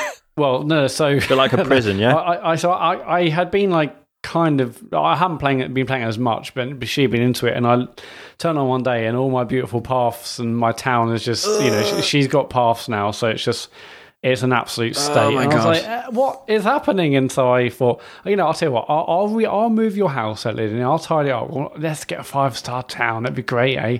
Let's do that. 5-star island. Matt, did that, and then today she's bought all like the sort of all the pathway stuff because I think she might have made the paths look shit under my character, but now she's got paths and also custom paths on her character. So yeah, it's fine. I mean, you've got to let go. You've got to. I mean, I went through that initially with Harry, and then I remembered that it's a game designed for children to build, and be creative with. You've just got to sit back and go, do you know what? Yeah, if I get upset about you ruining the work that I've done on this fake animal town, then I really need to. Yeah, and I mean, word. she's done it a good time. If she'd done it like a month or two ago, I would be like, "Come on, this is mental." But I'm like less interested now, so I'll just tie it up once a week. But she's having a whale of a time with it. So Matt, we had the Waterworld incident. We had the Waterworld incident where I woke up once, went onto the island, and it was just like there was barely any land left. I tidied that up. Then there was the sand incident where he just put sand everywhere. Tidied that up. But recently, he's done some really nice stuff, actually. Like putting fences up around people's houses and little roadways and pathways and all that. He's really sort of got the knack of making things look nice now. The only thing that I've really done is put a couple of things at the back of the island. He's pretty much done the rest of it. Like, he saw your waterfall entry, Sean, and I started doing it, and then I got called away, so I saved. I thought I'd do that later in the evening. Then we sat down, I turned it on, it finished it off, and it looked great. And I was like, wow, fucking hell, nice. So yeah, he's a little tea leaf is what I'm saying. He's completely nicked your idea, but no, they do get the knack of it. It's just, yeah. There we go. Sorry, James, you were going to say... I was going to say, you don't have to let go, Matt. Just buy multiple consoles. Then it's not a problem anymore. I mean, if she starts playing another, you can rip them off as well. Like, if she starts playing other games, then maybe we will get our own Switch. But yeah, she's loving it. It's brilliant. But back on this update, yeah, I mean, this is terrible, isn't it? Really, it's just this isn't making me think. Just, yes, what we need is like new houses, new characters, new. Definitely new items. I mean, Nook's Cranny now, you wake up, what's the you point? go over... This is what is insane, because in previous games, it's not been like this. It's been like, after you'd spent a certain amount of money in it, or, after you'd spent a certain amount of time, it would update to the next version of it. But we seem to be just stuck on version 2 for, like, months, and it's ridiculous. Like, this is the thing that I dislike the most, actually, about the game, is the way that... it seems to be tied now purely to DLC, which is really irritating because it means that you can't. It doesn't seem to be like an upgrade path anymore, apart from just waiting until you get these like piecemeal tiny updates. It's awful. I mean, it's the usual thing of like Nintendo have kind of running a live service game with this, but they're also, as Nintendo do with online stuff, totally half-arsing it, and it's just they're not adding enough. They're not adding enough quick enough. Like, and then they were like, "See you in August." Like, oh, fucking hell, a month. Yeah, there's just no excitement when I'm like, I go in the shop, I don't need anything, or I bought it all. Oh, it's the same song every day, I've got that song. And there's like, the catalogue is pointless now, basically, because that's the same every day, that never changes. Yep. I will say this, though, I have decided this time to not show Harry the promotional video. Yeah. Because I think he'd like it more if he didn't know what it was. But, like, he just wakes up one day and then he can dive. Yeah, definitely, that's a great idea. You know, I did watch the trailer with Elodie. She's amazing. You could swim. Like, yeah. Sure can. I mean, I'll if you can be bothered, Jesus. You could do that in New Leaf. I mean, I'll check it out, obviously. But yeah, it's like James was saying. Like, we're still nowhere close to the amount of stuff that was in previous games, and it's just weird that we're still. Maybe by the after a full year has taken place, we'll be there, but it's just strange at this point. But then also maybe they were needs always a furniture shop where you can just piece together furniture. Yeah. That's what it needs. It needs to create your own custom furniture, please. Feature walls in buildings, all that shit. Okay. Sorry, Matt. Sorry, I cut Matt off. I was just going to say, like, maybe they're always going to eke it out. Maybe. It was just. Obviously, it's asking too much of directs. Asking too much of Nintendo to expect a fucking roadmap. But I feel like that's sort of what I need. No, I do fully expect them to keep updating this and for like years. Unlike where, here's Animal Crossing on GameCube or whatever. It's like, here you go, and then you play it, and then the game clock and things you do in the game only, no services, dictates what you see and what you can get. Whereas this, they're like, well, this is the one Animal Crossing game we're going to do on Switch. And maybe next console, who knows? Like, so they've obviously, it'd be great to get new things every week or month, but like none of the updates have been saying that in a few years you're going to be demanding they rename it to Animal Crossing, get rid of the New Horizons bit. Yeah, that'd be great. Yeah. Move on. Okay. Last story is that there is a Disco Elysium TV show in the works. Yeah. Excellent. Mixed feelings about this. So obviously, for one, I don't think everyone's saying, "Oh, who's going to play the detective?" Well, I don't think anyone is. Surely it's going to be a different story set in the same world, because obviously, Disco Elysium, the game, obviously it follows a fairly rigid story, but how you shape that character can vary a lot. Just Kim. Just about Kim. Could be just about please Kim, be about TV Kim. show. I'd fucking watch that. But obviously also because Disco Elysium isn't the first, work set in this world. Robert Kurtz, who wrote it, he previously wrote a book set in the same universe, which again doesn't quite. I think it's set 50 years after the game. So who knows? I don't think it's going to be about HDB, but we'll see. The other thing that worries me a little bit is it's this DJ2 Entertainment that are supposed to be working on it. Yeah. Which, they're involved with Sonic the Hedgehog movie, which you guys tell me was actually pretty good.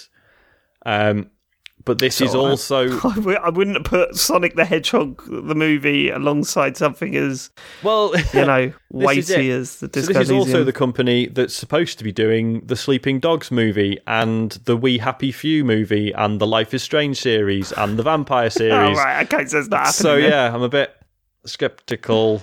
I mean, they did produce Skulls of the Shogun cartoon. Any of you play Skulls of the Shogun? I played about 5 minutes of it and didn't really get on with it. So they've made some stuff, but you look at the website and it's just they do say their specialty is making TV or film adaptations of video games, but there's a lot of stuff on there that just hasn't seen the light of day, and the games have been around for years. So who knows? Maybe they're just buying up the rights to it. Maybe, yeah. But But then the devs aren't idiots. A big part of that game is the internal dialogue, and if they try and put that into TV, is that going to really work? Yeah. And imagine that. Hello, and it's like a guy dressed up as the devil, pops up behind him and goes, "What are you gonna do be now?" That fucking bit. I know you won't have seen the show, but it's a famous clip from Sherlock where he goes to his mind palace. Fuck me. When you get a chance, just Google, YouTube, Sherlock Mind Palace. It's the funniest fucking thing. And everyone in the comments is like, oh, this is so good. It's like you can see Sherlock Holmes' brain working. It's amazing. It's the most laughable fucking thing I've ever seen. And that's what it'd be like. I got one day I'm going to have to tell you the story of when I did my A-level drama piece. Because even I look back on that and cringe. Is that on film somewhere? No, it's... Oh, it would be. Yeah, it was filmed for the assessors. Shit. I got an A for it. Brilliant. Well, must have been we'll good get on then. YouTube next week. It was bad. I don't know if I'd have access to it, but... Well, I'll get access to it. Yeah, we'll figure something definitely out. Farley can do the I'll get editing on it. You know, 1 for 1. Good luck, Lid. Right. I'll do some sort of Freedom of Information Act, I don't know. I don't think you could do that for GCSE work. That's a bit weird. This information needs to be in the public domain. Excuse me, freedom of information. I need the GCSE work of, or A-level, it was A-level work of this person. Okay, is that you? No. Why do you want it? It depends. It depends on if it's in the public interest or not. Exactly. And I think it is. That's the point. Yeah. It definitely is, isn't it? Celebrity like me. You could get hold of that footage. Good point. Yeah. Right, go on. That's it. That's the end of the news. Okay. Thank you for the news, James. Do you want to continue talking? About what? What do you want me to talk about? The what you've been playing? Because computer what games. you've been playing. Typically that is the next section of the show. You want me to talk about the what you've you've been playing? well, Yes, I want you to talk about the games you've been playing this week. Well, the only games I've been playing, or the only game I've been playing, is The Last of Us Part 2. That's pretty much it. Oh, yeah. Is it any good? Let's do a quick catch up. We don't need to go too crazy, do we? Because we're still, what are we? We're just under halfway through. We're around the same sort of area. Probably, yeah. I mean, I'm about 13 hours in now, I think. That's what I was did you from play last more night. today? No, last night I played a bit more. It's, yeah. What, like after midnight? Yeah. Yes. Oh, right, okay. Because James said, oh, okay, I'm done for the night. And then he went back to play some more. And then, about 10 past midnight, I said, right, okay, that's me done. And I thought you were done as well, but you continued. You must have continued about 1 o'clock. I went and got into bed, and then I got up again. Because... like Chumbawamba. I went back to it. Because I realised I was not going to get to sleep, so I thought I'd play a bit more. It's so very good, isn't it? It is very good, yeah. I have one concern, and this is one that I've voiced to John the other night. I think I voiced it to him this morning, and he kind of agrees. The only thing that I think we've all heard it's relentlessly brutal, and it's very dark, and all this sort of stuff. The one thing I think it's missing from the first game, in every other way, I think it's better than the first game so far. But the one thing that I am really missing from the first game is any sort of empathy for any of the other characters. I'm not getting that at all. And I don't know about that. I mean, I had that briefly. Let me explain. I'm under halfway. There's always a chance that this is going to happen, right? And that there's a big build-up into these characters. But currently, I do not care about the other characters around me. Because, the big thing with The Last of Us was Joel who had lost his daughter and he discovered Ellie and, it was kind of a replacement daughter, but there was this weird dynamic between them where she was obviously way more mature than she should be for her age. Joel was still trying to be a father figure to someone who wasn't his daughter. And there was that complicated, and the characters they met, there was a lot of characters that sort of took you in and felt like part of a family straight away, and then you started to care. There's none of that in the opening half of this game, is there really? There's just a lot of anger and death and, grittiness. There is. I'm missing that aspect of Last of Us, and this is relentless. But I will say, I think it's some of the best pacing I've ever played in a game. Which kind of contradicts what I've just said. But sorry, James, what were you going to say to that there? Yeah, you see, I mean, I would say, like, where you're getting up to now, I think things do change quite a lot, actually, in terms of that. But you see, again, I think so. This is so difficult to talk about because everything that I want to talk about with this game is about characters and about how it's making me feel. But I can't because it will totally ruin the story. Yeah, that's why we need to have a spoiler cast. Yeah, it'd be so good when we could do that. I mean, I've got a couple of things which I'm not... It's not that I'm not happy about it, but that you spend a lot of. I know this is ridiculous, but you spend a lot of time in this game, like in the dark with a flashlight on, like and that gets a bit much sometimes. I find, and I know that's part of the atmosphere building and that kind of thing, but just mechanically, it gets a bit irritating sometimes. Like just I know. Yeah, I mean, visually it gets a little bit samey. And like I will say, and again, there's so much more of this to play, and the overriding feeling that I've got from this game is that it's utterly incredible.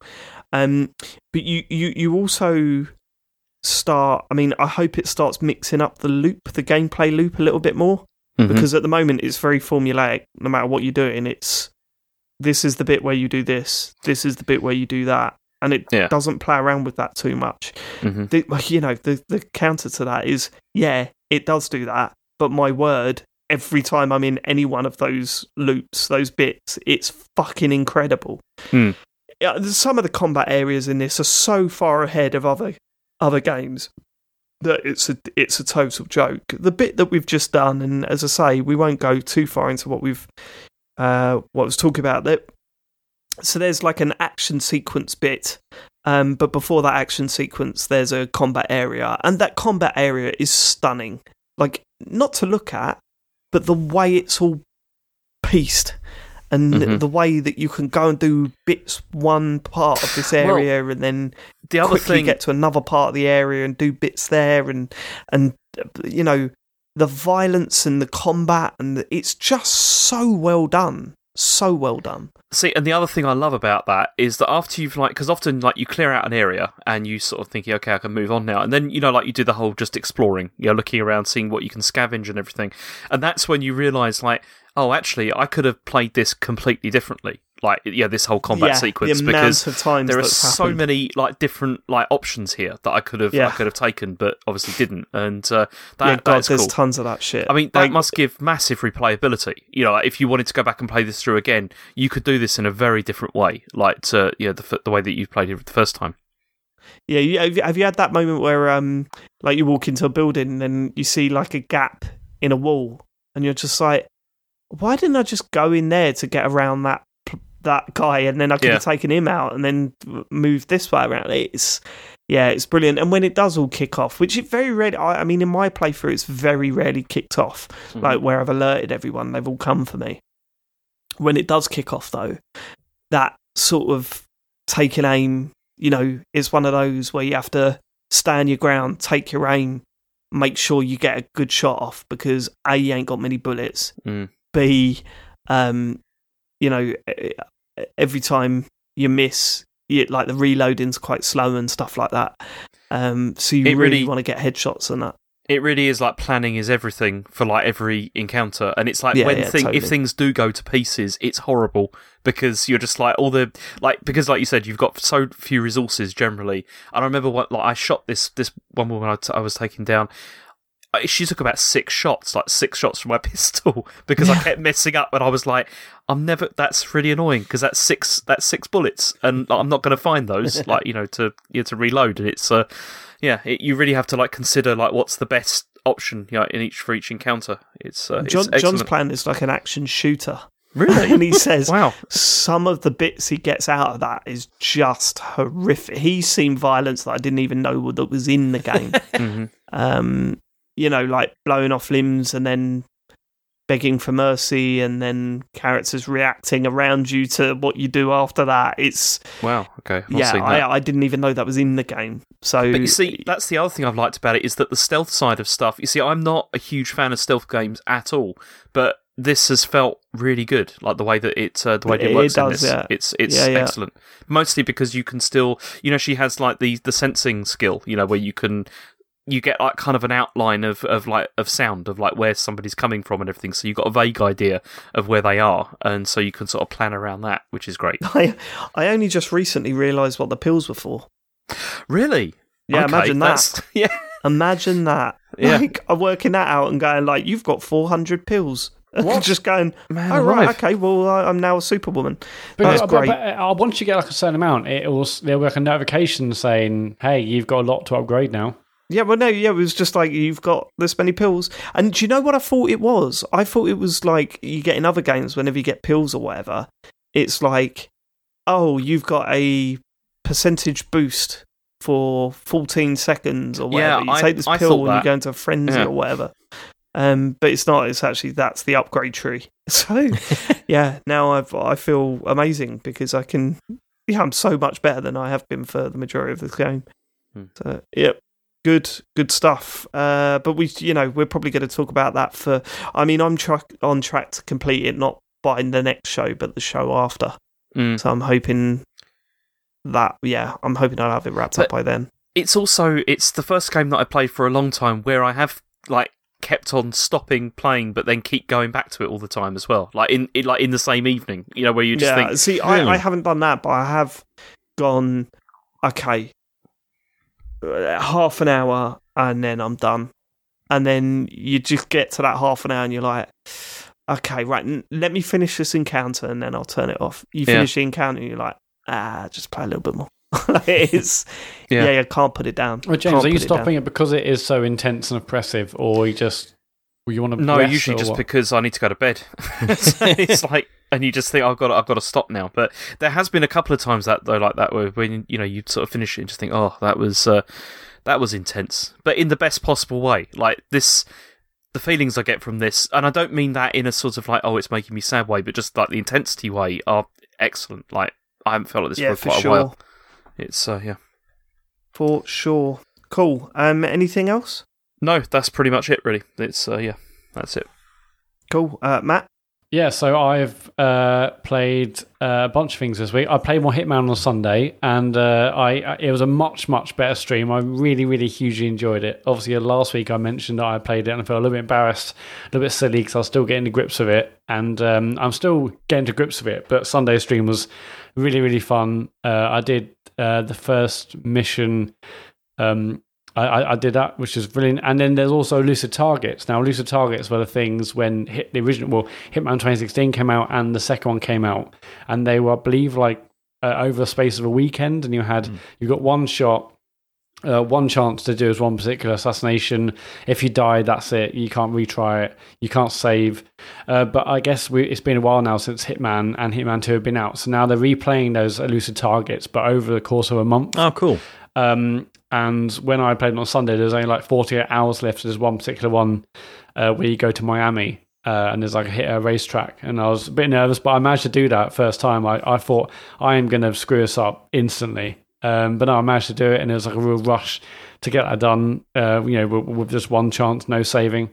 So I really, really hugely enjoy it, and I'm really looking forward to going back. I'm certainly getting to understand it and its systems a lot more now, and it was less calamitous on Sunday, possibly less funny as a result. I was going to say, really, I really saw some calamity, but it was good. I enjoyed it. You did seem to be getting the knack of it a little bit. Yeah.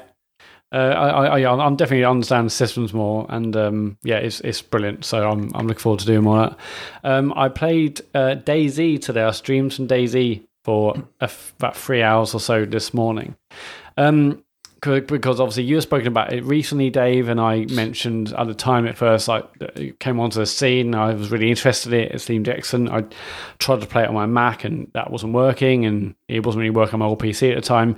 But now it's on Game Pass, and after you mentioned it every week, I thought I'd try again. I guess in short, the premise is still amazing. It's got some really, really tense moments, but the UI is just so bad and weird. It kind of gets in the way of me massively enjoying it. I mean, did you find that? By the sounds of it, it's doing so many complex survival types things that actually, trying to get that onto a pad must be a complete pain in the arse. But I don't know. I still think that they could do better than they are. I mean, so DayZ, it's like a persistent online game where you're you start as one character with nothing, and then you go to buildings and stuff ultimately to try and get food and drinks. You need them to survive, otherwise you'll die if you don't hydrate yourself or have food. You need to get new clothing, weapons to take down either other human controlled characters on the server or the zombies, and then it's just a case of surviving. And then when you die, you restart with this stuff you had, which I didn't think that was the case. But and I guess our servers are different settings, but that was at least how I played it today. But you come across something, and if you're holding something, you've got to take it out of your hands, and then drop that or put it in your inventory to go and pick something else up. And I don't know, like the UI, it just felt like it totally got in the way. Like it not intuitive at all. And I was playing it actually, like the official DayZ Twitter account retweeted the stream and said, "Oh, it's Matt's first go in DayZ. Come in." I had like 50 people like helping, which is amazing. Like loads of people from the DayZ community coming in and saying, "Okay, we should do this," or "Here's how you play it," or "Here's the buttons," or "You should do this," or "Go over here." So, really great to have that much help and support in the chat. But even so, it just felt like the controls got in the way. And by the end, I was getting more into it, and I'm sure, another couple of hours or so, I'll be fine. But that definitely got in the way of the enjoyment. But I'd still say it feels like really unique, like the type of tension and excitement you see when you see other people, when you're like anxious about whether you do want to go into town, where you need, say, food and drinks, you're about to die. But if you do, there will be, you are going to get into combat or skirmishes with other zombies or other people. And I think that is, in terms of tension, that feels really, really unique. I mean, we've played games like PUBG and Fortnite and other battle royales where you do have some tension where you're down to the last few and you're trying to work out where the other enemies are.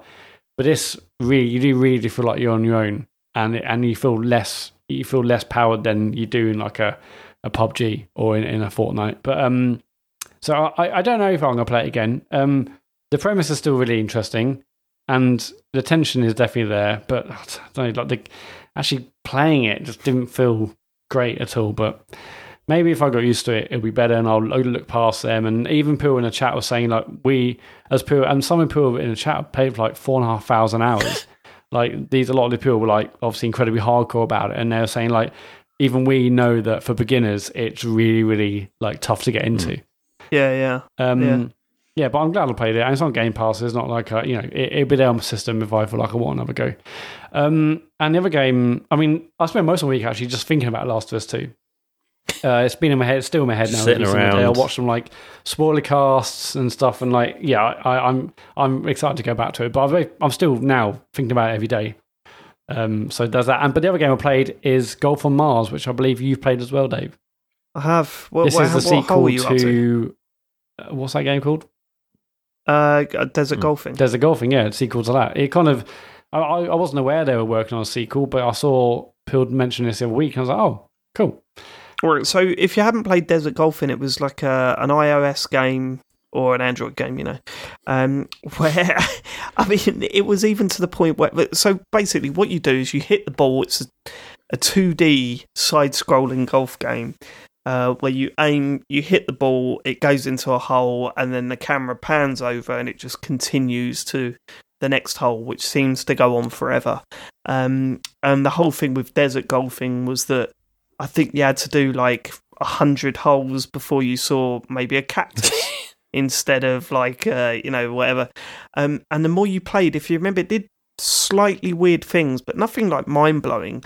So after 500 holes, it would then give you an average score, how many shots you've taken per hole, that sort of stuff, and a few other stats. And then after that, if you remember, it changed the shade very, very slightly every hole.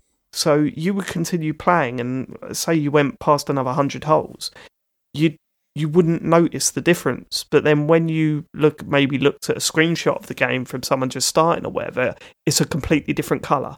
So it did weird stuff like that. So I've played this. The major difference is that the physics are very different. There's gravity involved. Obviously, the ball bounces in a slightly different way. You can add spin. Have you noticed that, Matt? Yeah, you add spin to it. And spin's the biggest thing. The fact you can put forward spin and back spin. And that's not even explained to you. I was going to say, how do you do it? When you go to you just sort of when you work go to it out, hit it, there is a circle around where the ball is, and it's not until you realise actually when you hold back before you let go to ordinarily hit the ball, and the circle appears, you can use another finger and spin or swipe left or right to do forward spin or back spin. Oh, is that how you've been doing it? Yeah. What way have you been doing it? So I pull back the power is where the power is, and I rotate around that circle, and then it starts spinning. I've just been using my finger on another part of the screen and swiping left or right, and I think I haven't noticed that. Or up or down, it's one of them. Both works, I guess. But all I'll say is that I am now 150 30 holes in, I think. And I was hoping that actually the concept of desert golf was brilliant. The fact that it was like small changes felt really important. You know, seeing that cactus for the first time, you were like, what? Seeing a rock for the first time, you're like, huh? And then seeing how it changed colours and all that sort of stuff. And if you remember, the devs had to put a tweet out saying, look, listen, there's nothing else. You've seen it all. Please stop playing desert golfing because, you know, we're worried about you people. And I was hoping, well, maybe this is like where they've put tons of these little ideas in. But yeah, I'm like 125 holes in and there's nothing so far. But I reckon they will. I reckon you'll get to 500 or 1,000. And it's kind of weird going to it though, because when you first started playing desert golfing, you got the physics instantly, right? And it was really easy to knock the balls in the hole. This one, the physics are way different. Like, and it's really jarring at first. I mean, I've played because of the lack of gravity. I've only played a tiny. Well, the lack of gravity. I was going to say I've only played a tiny bit of this. I fucking suck at it. I am useless at it. What hole are you up to like hole 4. I forget it. Like for the first 10, I thought I'd sucked it as well, but you totally get it. Like after then, you do start picking it up. The only thing that I'm struggling with a little bit is the spin, because sometimes, like, it seems like I'm always putting way too much on, but maybe I'm just not controlling it right, like Matt's pointed out. So yeah, I mean, it's hard to recommend it, especially if you play through desert golf, because right now it's exactly what desert golf was. So I'm planning to see what this is all about. Experience. I love the fact, you know, there's no UI. It's just the whole, you know, the mechanics are simple. It's satisfying. It's just a great game to, like, you know, it doesn't matter if you've got 30 seconds into it or like 5 or 15 minutes. It's just like a very chill, it's satisfying game. Yeah, but why not just play desert golf? Because the physics in that are way better. Feels way more satisfying. The physics are different, yeah. I think they're more satisfying in desert golf, but I don't know. I assume this will just open up when you get onto 500 or 1,000th hole. Yeah, but that's the problem. That's the problem, isn't it? You know, we're sitting there going, yeah, well, when we get to 500, I started with 50. I was like, 50 will change things up, and it didn't. And then I went, well, it'd be 100. Then would be the first big change in this game. Got to 100, it was like nothing there. Okay, so 500 then. Do you know what I mean? It's like, yeah. I mean, weird. I just like golf games, and this is well, it's not as satisfying as the first one so far, but it's enjoyable. It's simple.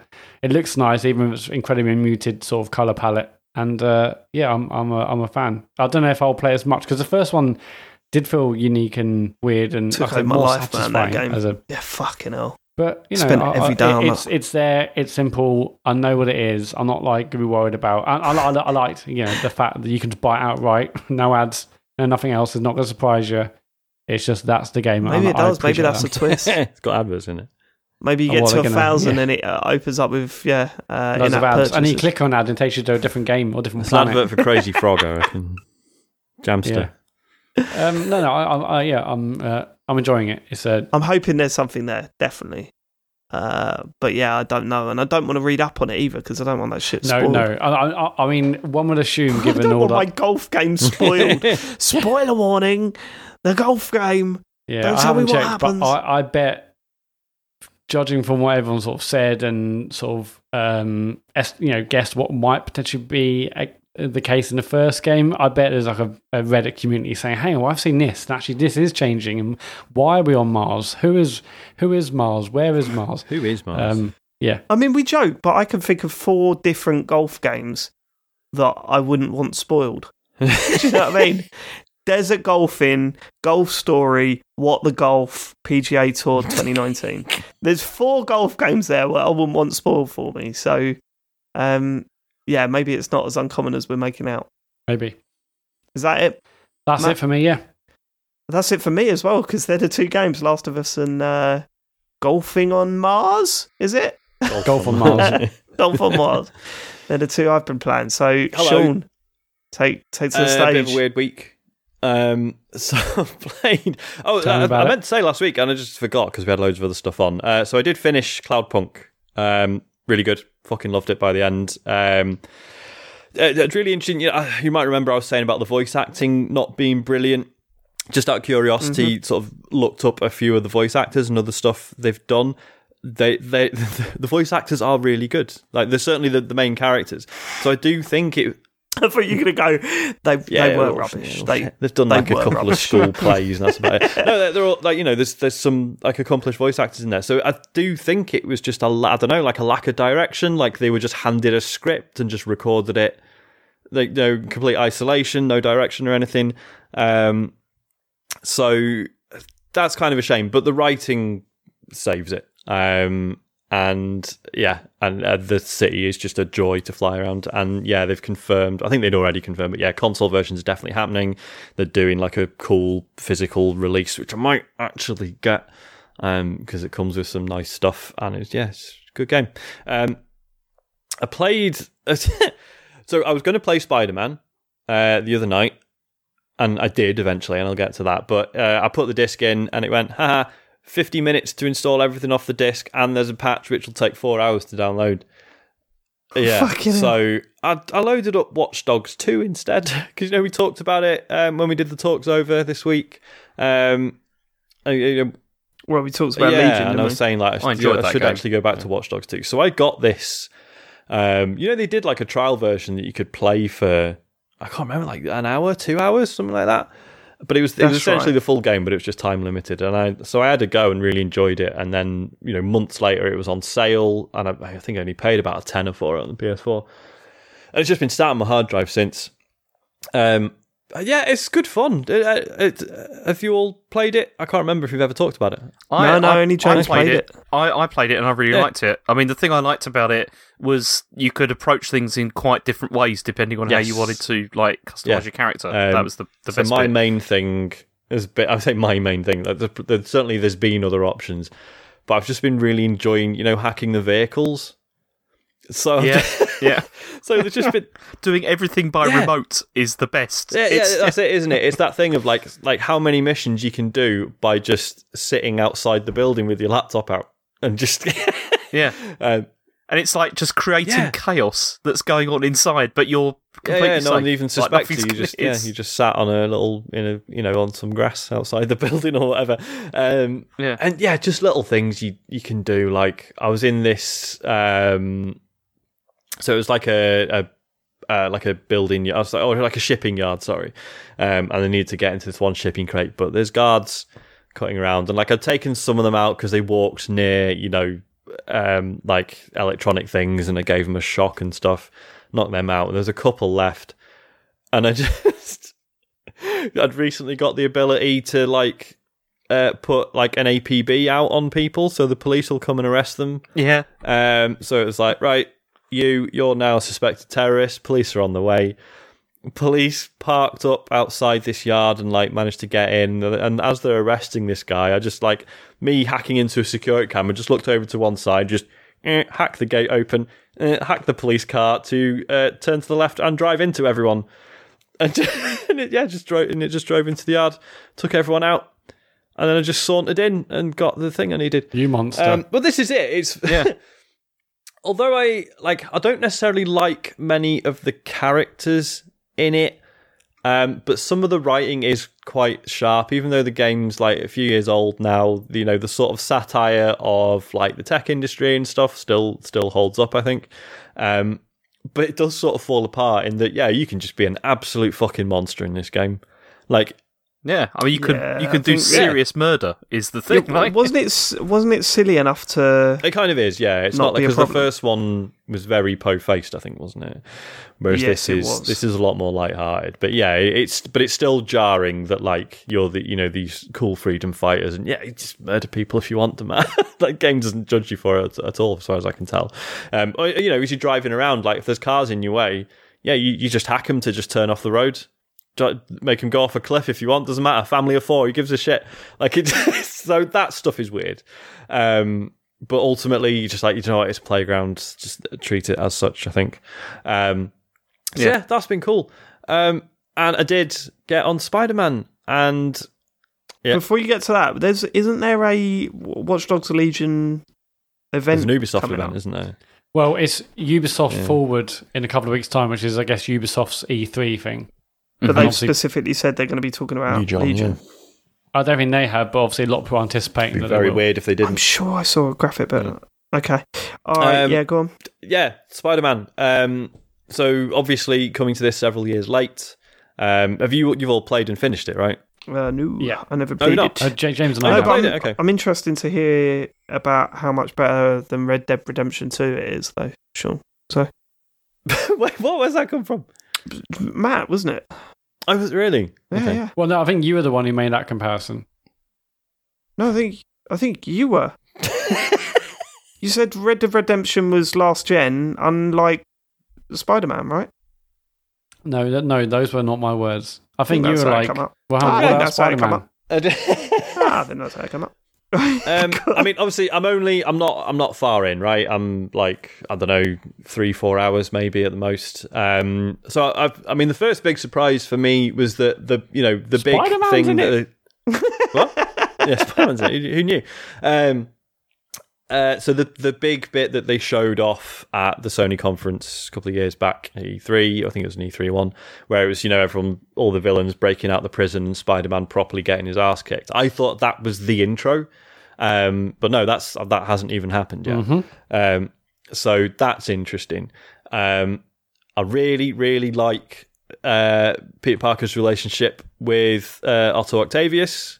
Mm-hmm. That's really well done because obviously, I mean, I'm not like a big Spider-Man guy, but obviously everyone knows what happens to Dr. Octavius. Becomes, nearly said Dr. Robotnik. Oh, granddad. It's a twist. But but even knowing that, the way it's sold in the game is perfect because you are like, even though, I mean, I don't know if they pull the trigger on this in this game or not. Maybe they don't. But I am like, but when that does happen, he does become a villain. It's going to fucking suck. It's going to be really horrible because he's such a nice guy in this, and they really sell that. Yeah, I think the writing between all the characters is really well done. It is. There was one bit of the writing, and what didn't annoy me, it was just slightly weird. So when you first get the little section with MJ, and she's going through that. This sort of exhibition of Kingpin's stuff that's getting sold off, and it's all these sort of Japanese, artifacts and stuff.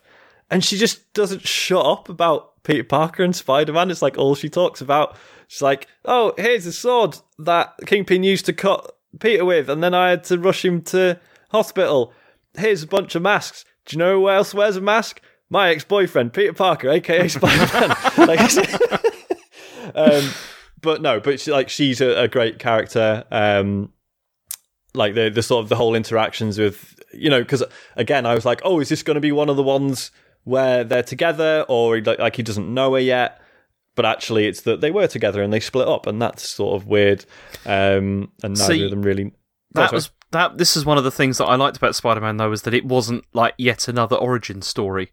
I was quite happy that wasn't the case. It dives in he's at his peak basically. Yeah. Obviously he's still unlocking loads of shit as you go. But it's weird how many times they've fucking done that, isn't it? Like in various different media forms. There's the origin story stuff. Yeah. Every time I hear about like a new Spider-Man film, it's like it starts with him getting bitten by a spider, and then he's got, and I'm like, what? Haven't we had that one about obviously 8 times? That makes sense because, when you... Like, even though it's Spider-Man, everyone knows Spider-Man is... There are different versions of that origin story, and obviously everyone, if you're going to make a game on it, like, you want to be like, right, just so you know, here's the version we're going with. Whereas this sort of has its cake and eats it, right? Because it doesn't do that, and yet it is its own Spider-Man in so many ways. Yeah. But it doesn't take you through that origin story stuff. It just builds the world naturally, even though, like, it shouldn't make sense, should it? Because obviously the traditional thing is you're usually the character you play as is like they're as new to everything as you are, and they're your eyes on the world. Whereas this is like, no, Peter knows what's going on. It's just, again, through the writing, you just get a sense, like you learn it, even though you don't feel like you're being taught. Yeah, everything about the world. Because he's still although he knows what's happening, it feels like he's still learning the full extent of his power, I think. Yeah. I think that's done really absolutely. Well. And it's everything's just talked about in a way that teaches you what's going on, but without you feeling like it's like, here is now some exposition, here is who this character is, here's why you should care. Like, it doesn't feel forced in any way. So that's really good. Have you come in contact with the police partner you speak to on the radio yet? Yes. Yuri. Yeah, she's cool. Yeah, she's really good. I thought she was brilliant. And their relationship as well was really well done. Like, I can see why people might get potentially annoyed with it, but I thought their dialogue was brilliant throughout. I do find Peter's quips sort of annoying at times. I know that is the character. That's sort of the point, isn't it? Yeah, that's the relationship they've got. I think that works really well. Yeah, and usually like his worst quips, there's usually another character, usually Yuri, being like, "Fuck's sake, Peter, shut up, John, shut up, you cheesy." So, they know. They obviously right. I've not actually talked about what it's actually like to play. Obviously, the traversal's fucking wicked. It's so good. Like, you start out doing a bit of web slinging, right, this is cool, but once you really get the flow of it and you really start, like every upswing and then letting yourself fall again and really sort of letting it breathe every time so you get maximum speed out of each swing, like, God, it feels so good. There's real exhilaration from that, isn't there? And it's amazing. And when you pull off like a really low swing and there's all traffic and everything, you're like, oh my God, it's like proper little, like, gets your stomach almost. It looks incredible. Looks really beautiful. Certainly like, it's like in the evening and the sun's quite low. I was like, I don't want time to advance. The photo mode is brilliant as well for that. Yeah. And then it goes to nighttime and everything's lit up and it looks great. Really good HDR, by the way. Yeah. But genuinely really good. With the traversal, it was one of the it's an open world game, but it's one of the first open world games that I played where I've completely avoided just doing any fast travelling. Because I was just enjoying going from place to place. Why deprive yourself of that? Yeah. There is a lot of shit on the map to tick off. Luckily, the traversal sort of saves that. But I certainly don't see myself like 100%ing it. But equally, it's nice. I didn't either. And at first I was like, okay, the traversal's so fun, I'll just get the backpacks because I want to keep swinging around. I got them and I was like, oh, hang on, maybe I will catch is there pigeons or something, I think? And then there's like, maybe I will do them. And I eventually did do, apart from like what are they called? Like the bases, whatever they are. Apart from them, I think I did everything else. But I didn't mean to. I just like, well, I'll collect these things now. And it is satisfying enough to do. Yeah. What was I going to say next? Can't remember. Combat's pretty good. It's obviously it's very Batman. But it does just enough with the web slinging and stuff. It's got just enough of its own ideas. It's like that genuinely seems to be the thing with it, doesn't it? Overall, is that like it's a lot of borrowed ideas, but with just enough on top that it's like, actually, this is pretty fucking good. I didn't like the combat at the start, but I think did you not? I really struggled with it at first. Kept improving the more sort of gadgets and abilities I got. It's like, okay, I can now use these in different ways or create my own sort of play style based off the abilities and tools and gadgets and stuff I've received. But at first I was like, I don't know, I'm not really feeling it, but I really enjoyed it by the end. I did knock the difficulty down one notch from amazing. Because I've just, the combat was clearly good enough to justify it. I just didn't feel like a superhero because I was quite bad at it. And it's weird how quickly it throws all the different enemy types at you as well, whereas like with the Arkham games, it's like you play about 2 hours just with basic thugs, and then it's like, right, and now some of them have shields or whatever. Whereas this is pretty much within the space of about 20 minutes. You've seen a lot of the enemy types. So that was kind of strange, but overall, really enjoying it. Do you think you'll keep playing it? Yeah, no, absolutely. Now the reason I was slightly late for this recording is I didn't really want to turn it off. I'm really surprised. I thought you were going to hate it. I don't know why. I just thought you were going to hate it.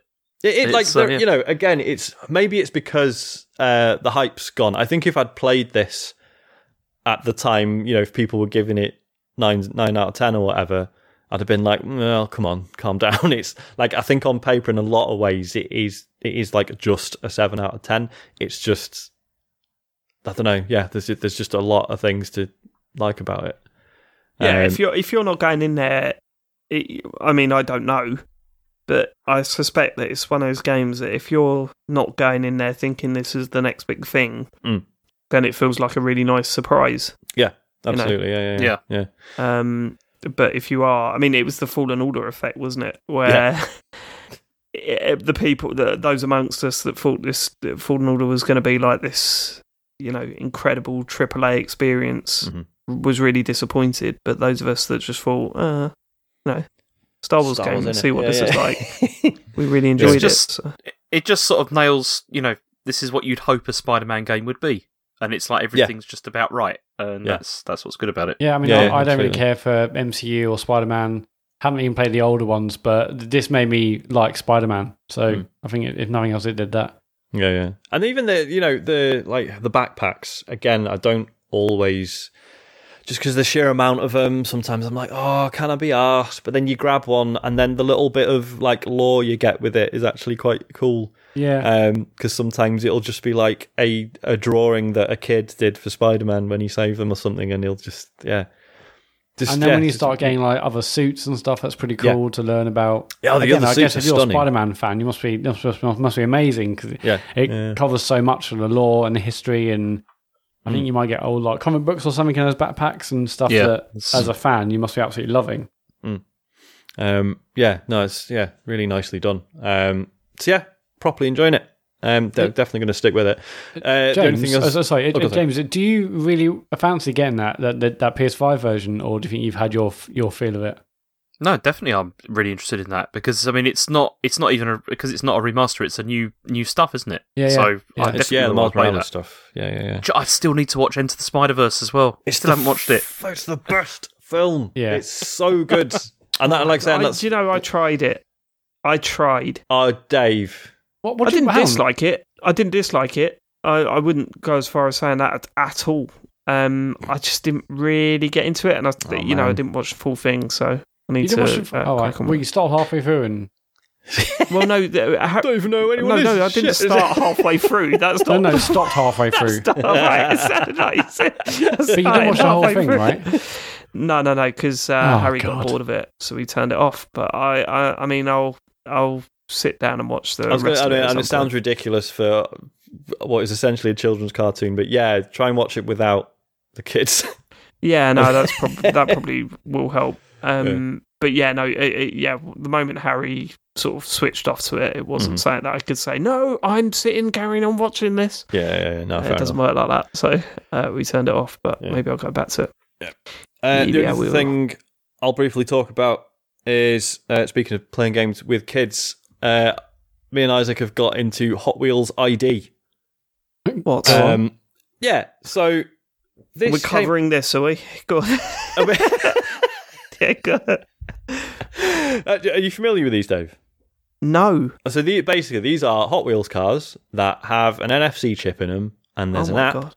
There's an app which looks suspiciously like Asphalt 9. Right? Oh no! But so obviously, my head starts spinning. Like, holy shit! Like, if it is just Asphalt 9, but you can scan Hot Wheels cars in Game of the Year, mate. No, not even close. Not even close. I mean, like, the cars are like £6, which admittedly is like twice what you'd spend on a regular Hot Wheels car. But that's still like an okay amount to spend on a really nicely made little toy car in my book. But it's, God, the game is awful. It's so bad.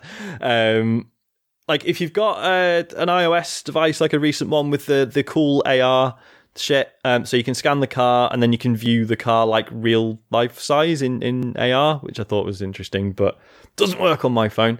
But like the actual racing is just bullshit.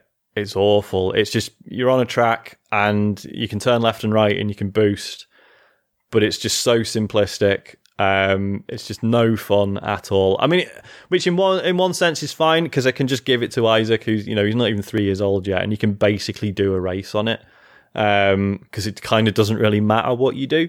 And he enjoyed like he blew his mind when like I took one of his real life cars and scanned it in, and then it appeared in the game. Like, he absolutely loved it. But so that stuff's cool, but it's just fundamentally it's just no fun to play.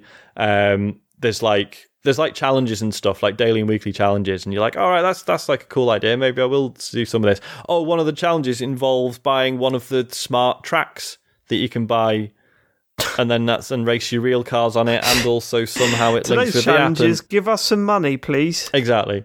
So yeah, it's just really scummy, and it's such a shame because if it had been actually a half decent game, I'd have been well up for it, but they just couldn't. So you've got to buy specific cars that work with this game? Yeah, it has to be one of the Hot Wheels ID. How much are they selling those for? Cars are £6. Oh my god. Well, I guess that's an average price of a blind bag. I mean, yeah, but I mean, fucking hell, Hot Wheels cars are £1.50. Yeah. You know what I mean? Yeah, so it's not like a small markup. You want to buy a Hot Wheels car, it's like £1.50. That's why they're so fucking good. Because, all right, you end up with fucking boxes and boxes full of them, but, you know, you go out shopping, £1.50 for a Hot Wheels car, cheer them up when we get home. Yeah. The branded stuff usually about £3, aren't they? Mm-hmm. Like if you want the Star Wars ones or the Mario ones or whatever. A little bit more, but yeah, ramping it up to £6. I was looking at it the same way as Matt, as I was like, well, a car in bloody Asphalt 9 that you don't actually get a physical real one of will run you about the same amount. So I didn't get too upset about it, but yeah, it's just a shame that like the game could have been good, and they just haven't bothered. So that's that. Oh, Isaac said his first swear when he was playing it. Was it the C word? Well, not surprised with you. This is yeah. This game is worth mentioning given recent discussions on the show. Yeah, that was it. But you know what you sounded like there, Sean? Someone that had just walked into it. I think I picked a car, and so bear in mind, not even 3 years old. I picked a car and just went, "Fucking hell, I don't like that one." Are you joking? No. Oh my god, Sean! I managed to I didn't react, and I just went, "What did you say, Isaac?" He said, "I don't like that one." I was like, "Okay." That was the actual words he said? Yep. Brilliant. Sean, you need to... I mean, the swearing thing is like a bit of a joke for the podcast, sure, but... Oh, no, I've always said I'm amazed he hasn't started swearing yet, and I'm... So, like, because we've sworn around him, like, and he never seemed to take it in, but obviously he now is, so time to knock that on down. Sean, part of his dialect now. Don't worry about that much. Yeah. Just make it clear that, shouldn't say that word, it's fine. People make such a big deal out of that. Who gives a shit? I did say the exact thing in front of him 2 days later, because the door of the fridge fell off. Yeah, which I feel is justified. So is Isaac like bang into his Hot Wheels then? Oh yeah, he loves it. It's like you say, it's just whenever we go to the supermarket, it's just like, yeah, £1.50. Whatever. There you go, man. Pick one. You're but you're 6 months away from buying a Hot Wheels garage. Oh yeah, no, I'm really looking forward to him being old enough to like enjoy having a track. That enjoyment lasts about 12 minutes. I'm telling you. I'm looking now. Right, I'll tell you what I can see now in my front room. Mm-hmm. The Hot Wheels Ultimate Garage. Mm-hmm. I can see a box of track. I can also see several of those little blue connection things for the track all over the place. And just bits of track everywhere. And Harry doesn't even play it anymore. Amazing. Charlie's into it now. Well, this is the thing with Labo, right? And I know you said this at the time, Dave, but obviously I don't think I was a parent yet. Like, people saying, it's all cardboard, though, it's shit. It's like, mate, once you realise the amount of plastic you throw away or you try and fob off to charity shops, cardboard, bring it on. At least I don't feel terrible recycling it at the end. Like, yeah. Yeah, I mean, this Hot Wheels garage thing is ridiculous. It's massive. It's like an 18-wheeler truck that has like the sides open up and you can put toy cars in that. That's pretty good. We got that one. That's not a legit Hot Wheels thing. That's just some shitty knockoff. Who do the really good alternative ones? I haven't seen any good alternative ones, and I couldn't even tell you what the difference is. You just look at them. It's like, no, that's clearly not Hot Wheels. Like, they're just not. I don't know if it's the detail. There is one place. I think it might just be Tesco's. Okay. They do some decent alternative. I don't know, but I mean, who cares? They're £1.50 each anyway. So exactly, I mean, like, it's not like they're breaking the bank. No. It's just when it gets to Christmas, and you look at the Hot Wheels Ultimate Garage, and it's £90, and you go, "What the fuck have I just ordered?" And you spend Christmas Eve putting all the stickers on and putting it all together. Horrific. Right, are we done? Yeah. Cool. Let's get to emails. Yeah, read the emails. If you want to email us, you can email us at podcast@thecomputergameshow.com. John H. says, hello, just watched Dave finding the final agility orb in Crackdown, wondering what games you've always been meaning to go back to on 100%. Oh, I don't know. Oh, man. I have not got a brain to do that. No, I either make the decision at the time or never. Can I rephrase that? I have got a brain to do that. I haven't got the type of brain that does that. I've not got a brain to do that. I just don't know. I've got no... Yeah, I've got no lingering feelings like that about games. Once I'm done, I'm done. Yeah.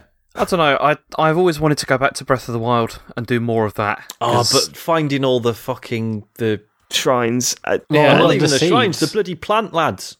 Yeah, I know. But would you consider that? Yeah, not the plant dudes, but the shrines. The problem with the shrines is that once you've done the majority of them, you know all that's left are the fucking battles. Those little shitty battles. Yeah. But then by the end of the game, you've got all the Guardian shit, right? So they're actually relatively trivial, I think.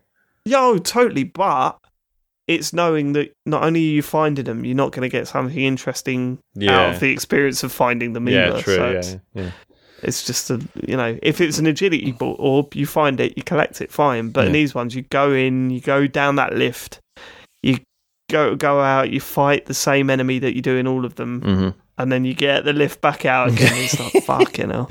Yeah, because at least with all the others, like you say, there's probably a cool puzzle or whatever. But yeah.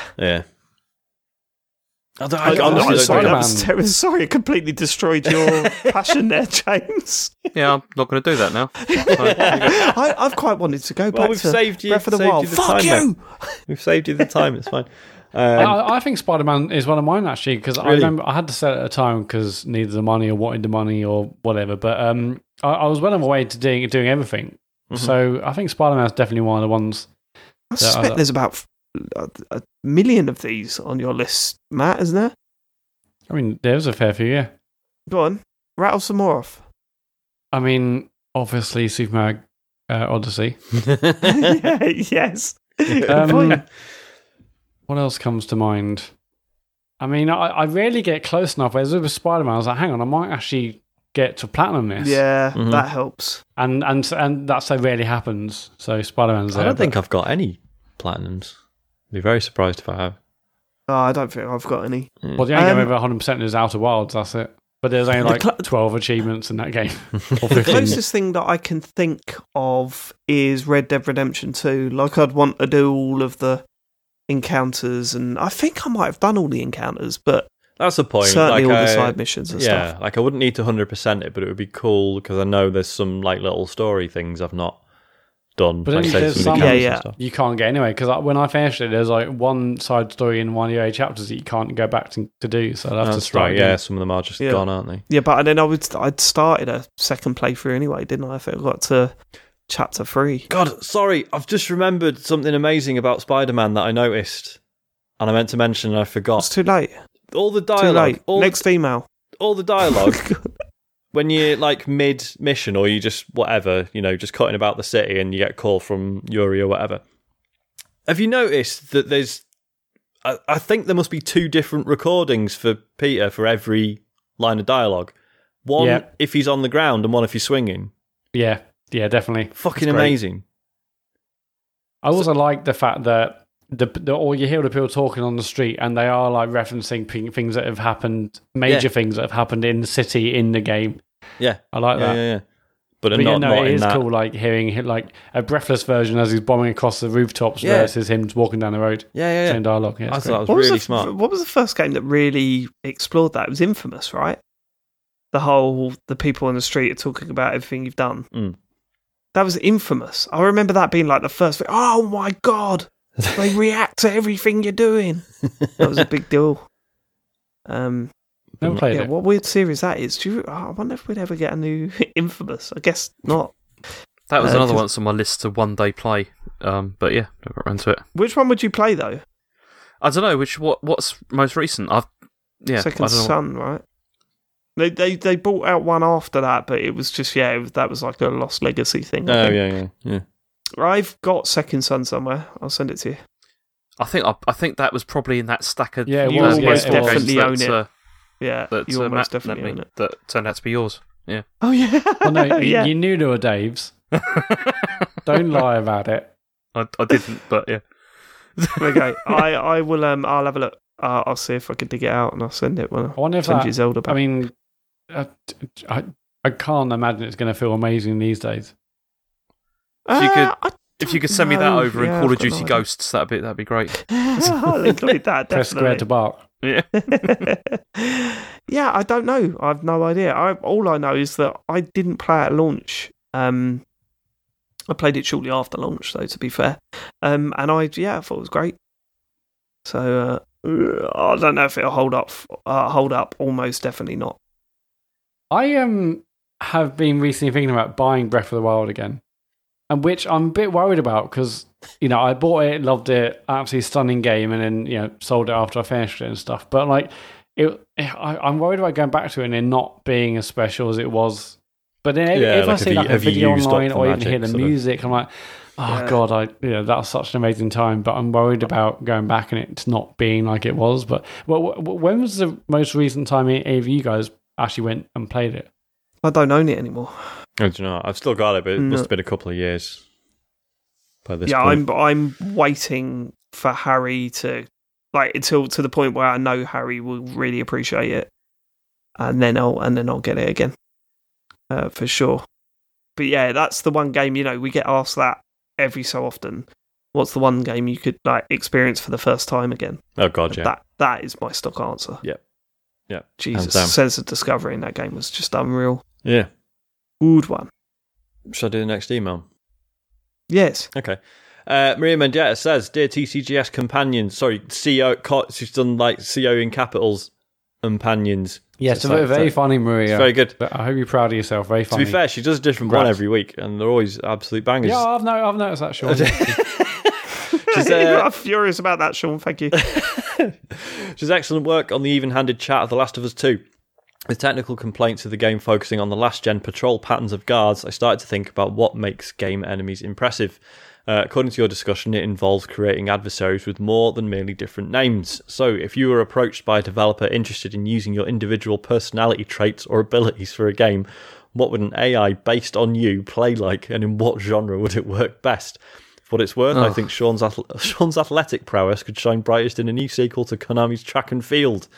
Keep up the wonderful work. I'm a champion. Being sarcastic. Mario, Sonic, and Sean Bell at the Olympic Games. My ability to hit top corns put me in FIFA. There we go. That's what it'd be. Wait, are you talking about hitting top corner in FIFA or in real life? Oh God. You've not seen me hit top bins, no? Not seen that? No. Ooh, 100% all the time. Apart from at EGX Expo. Oh God, yeah. Where didn't hit one. But no, what would my skill be? Well, it'd be poker based, wouldn't it? I guess. Yeah. Right? I'd be a top class poker player. Ooh. Do you know what cards I've got? No, because I'm too good at poker.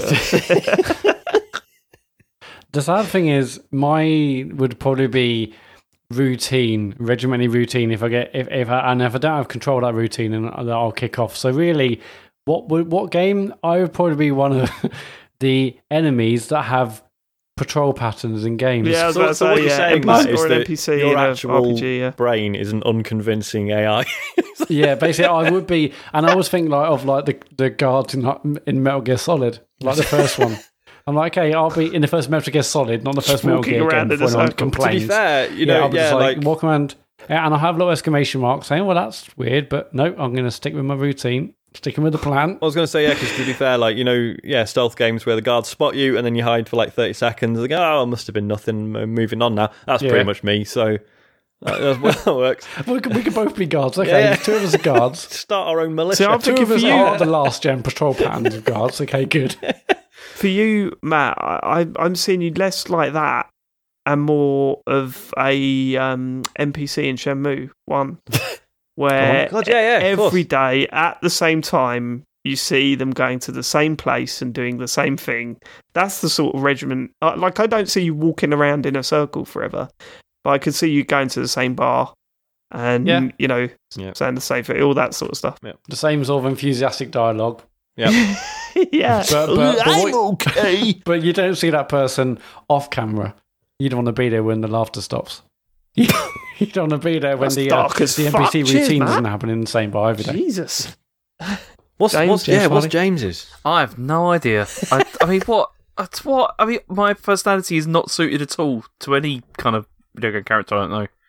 Unless you've got any idea, because I don't have. Because obviously, go on. Sorry. Our market stall from an RPG. You know, the one that's grumpy. Usually sells armour.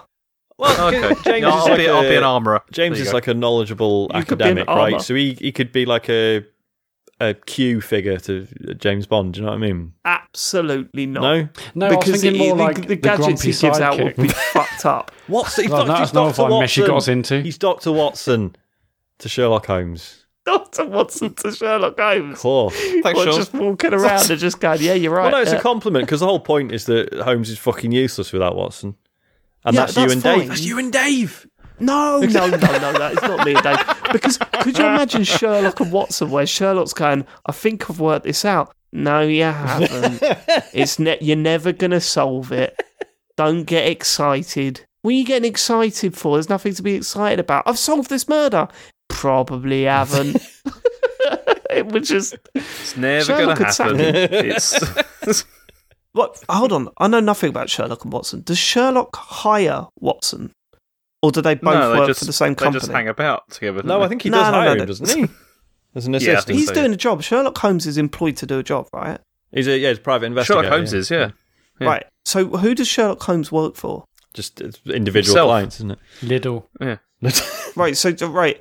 And he's then, a contractor, basically. Yeah. He's a contractor, and then Watson's a subby? Well, what, sorry, you cut out then? Is Watson a subby? What? A what? A subcontractor. Oh, right, yeah. Yeah, I guess so, So Watson works for Sherlock. Yeah. Sherlock takes on the clients. Yeah. Right, okay. Yeah. I'm with you. I just want to know the financial situation of that partnership. So if me and James are... Well, what I'm getting at is that if me and James are Sherlock Holmes and Watson, can I reduce his Patreon cut? That's where I'm going with this? Because he works for me now. I think James would be, you know, the little guy who on the ship in Fallen Order. The pilot. Yeah, I think James would be good in that role. He'd like very like, he's way too positive. What? And he's really affable, but there's a bit of darkness in him. Yeah, but maybe he'll really get to the bottom of. Yeah, sounds like James. Gambling problems are lost. You know, huge ships. I can't remember what his issue was. Have we done Sean? Maria did, but obviously feel free to have your own stab at it. Or don't. I mean, we can just move on. No, I think. Not much to go on, is there? Well, this is it. You know, pick one defining aspect of my personality. There's none. Just Sean, Every time you try and pick something out, it's like I resist being noticeable in any way. What's the sweariest game? No, you know the game. You know the games where you can go up to like random civilians and stuff, and then some of them have like really long dialogue trees, and you can chat to them for a while, and some of them just say one sentence. Mm-hmm. Like the majority of them just say one sentence. Sean's one of those guys. Well, the one sentence. Can't talk now. I'm busy. And off they walk. That's Sean. Get out of my way. Or you say loads of stuff, and they go, "Yeah, haha." Yeah, that's Sean. That's me. That's it for emails. Cool. Let's get on to tweets. It's at TC Jessica on Twitter. We're going to start with a heavy one. Mike Suski. Do you think we have any obligation to take the human toll of creating games like Last of Us Part 2 into account when critiquing them? The game obviously looks stunning, but I'd honestly prefer that AAA games looked less detailed if it meant the industry moved away from crunch culture.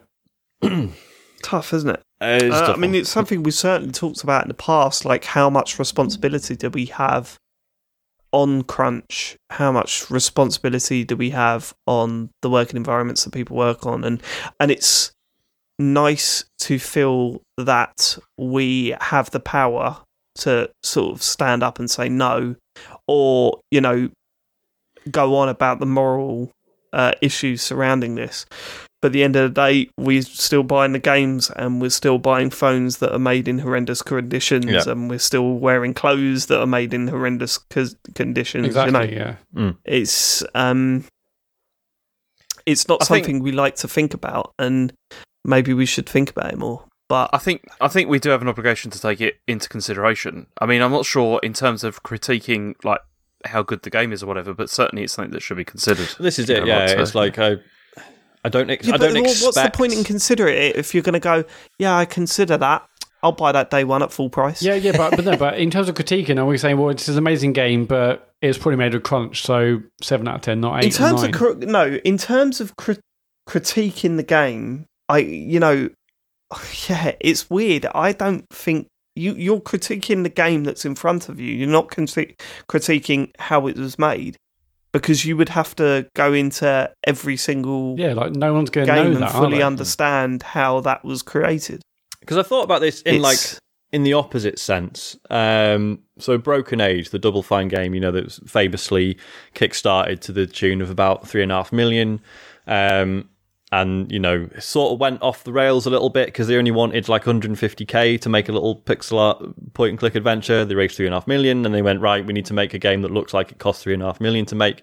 Ended up going over budget and the finished game, there's a lot to love about it, but it's kind of a mixed bag. However, I loved it because I watched the incredibly lengthy documentary about how it got made. And I learned a lot about the people that made it and the things they went through to make the game and to make it happen. But on the flip side, though, Sean, we've had situations where we slagged off a game and we've had messages, oh, come on, it was made by one person. Yeah. And we've said, well, it's not our concern. Yeah. That is not our concern. You're asking for £20 for this game and it's not very good. I'm not going to give it a pass because it was made by one person. Well, this is it. Doesn't make a difference to the end user. Yeah, and I'm like... Well, we had that recently, didn't we, that game that you and I played, Sean? You know, we wanted to like it because of the background of the studio that had made it. Tonight We Riot, yeah. But unavoidably, it just wasn't that good. Yeah, it's... this is it. And like with the Broken Age thing, I was like, I definitely like this more because of the documentary. And is that... like cheating? Is that like an unfair advantage? Or should I always just be like, yeah, do you know what? Every game I've not been 100% enthusiastic about was probably still made by a team of talented, hardworking, probably quite nice people. And should I give everything a bit? Like, you know, like Phil Spencer's whole thing is just like every game that ever got made is a fucking miracle. Like this, like it's hard to make games. And I do appreciate that approach, but equally, like Dave says, or like James said, you can't.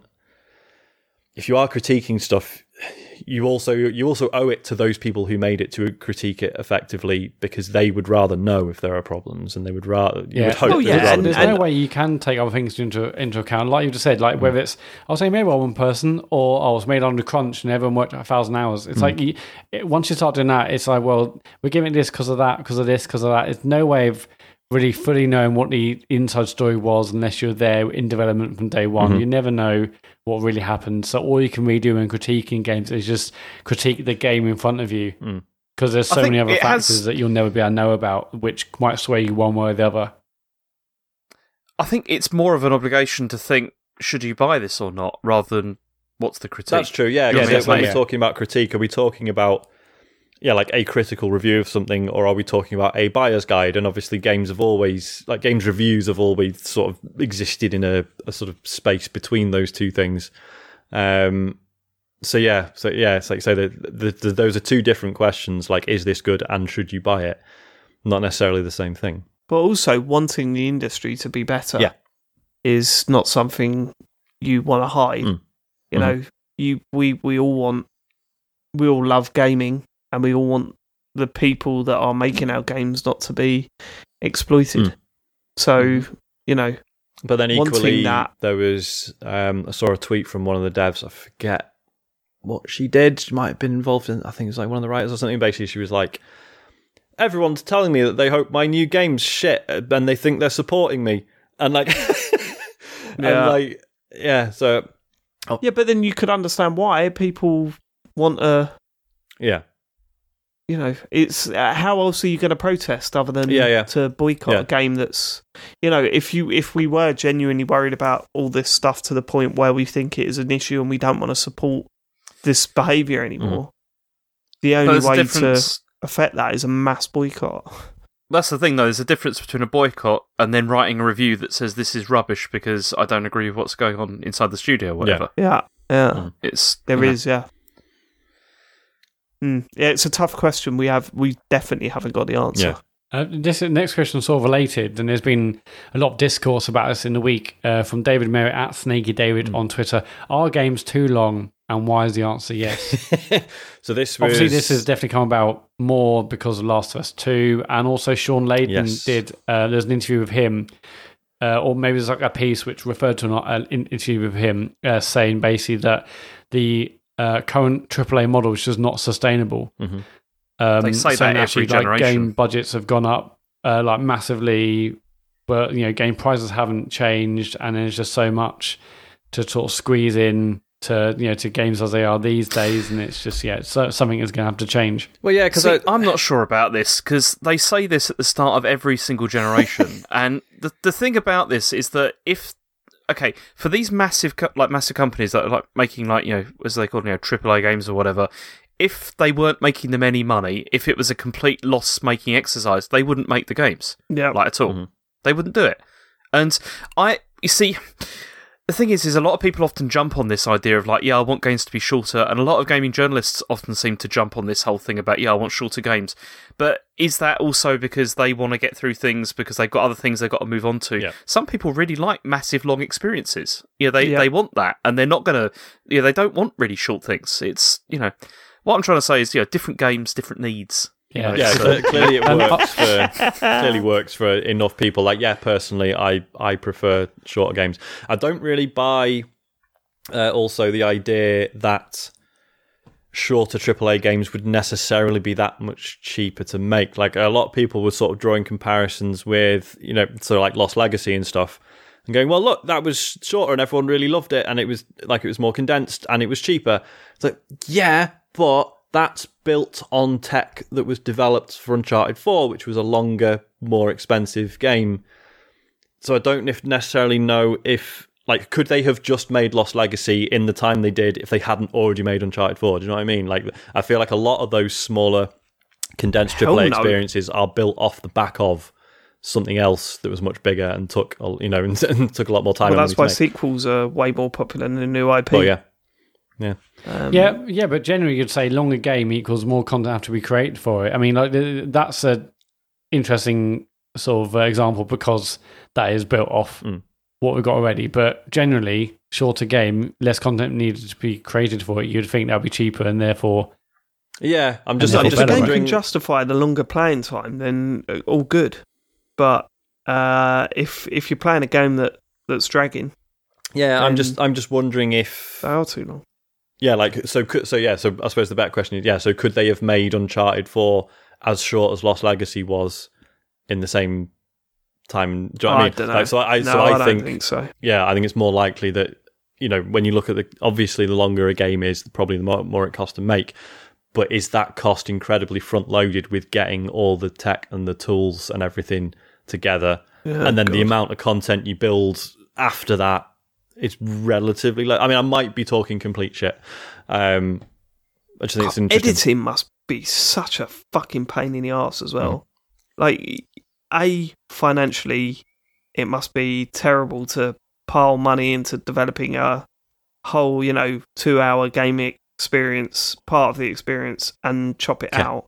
But then you've got all the stuff like collectibles and maybe there's weapon upgrades in there that then you suddenly have to put somewhere else in the game. And I bet editing, if they come across a section of a game late on and just go, this bit really isn't working and doesn't feel integral to the plot, I bet chopping it out is just a major pain. Yeah, and like it's never anyone's fault when that happens. But as you say, when you've put the work in, it's got to feel shit. There's some interesting quotes in this piece from Layden saying the single most important reason why AAA models are unsustainable is not escalating costs or team sizes. It's basically about the price point. It says no matter how big the games get, the basic price has always stayed the same, and the audience is very sensitive to the idea of it ever being higher. He says it's been $60 since I started in this business, but the cost of games have gone up 10 times. If you don't have the elasticity on the price point, but you have a huge volatility on the cost line, the model becomes more difficult, and I think this generation is going to see those two imperatives collide.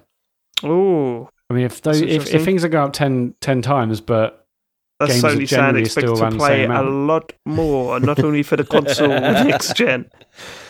But at the same time, Game Pass is pretty cheap. So how's that sustainable? Ask me that, Matt. I would say generally you'd be hard pressed to find games less than 40 quid this generation.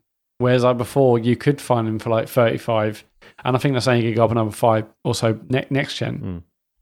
If you look at a brand new game, it's like they'll put up, unless you get online or go in certain places.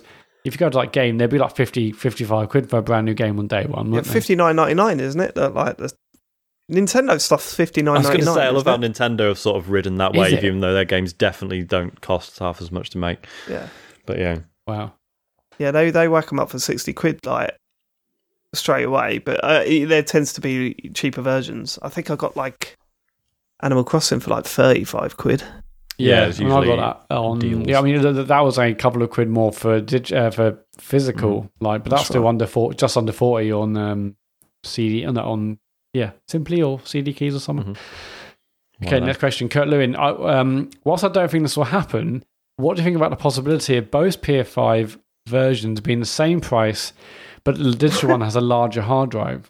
Impossible. That's stupid. No chance. I mean, the whole point of that other one is that it will be cheaper. So there's and related to Adam Lewis at AdamCL95.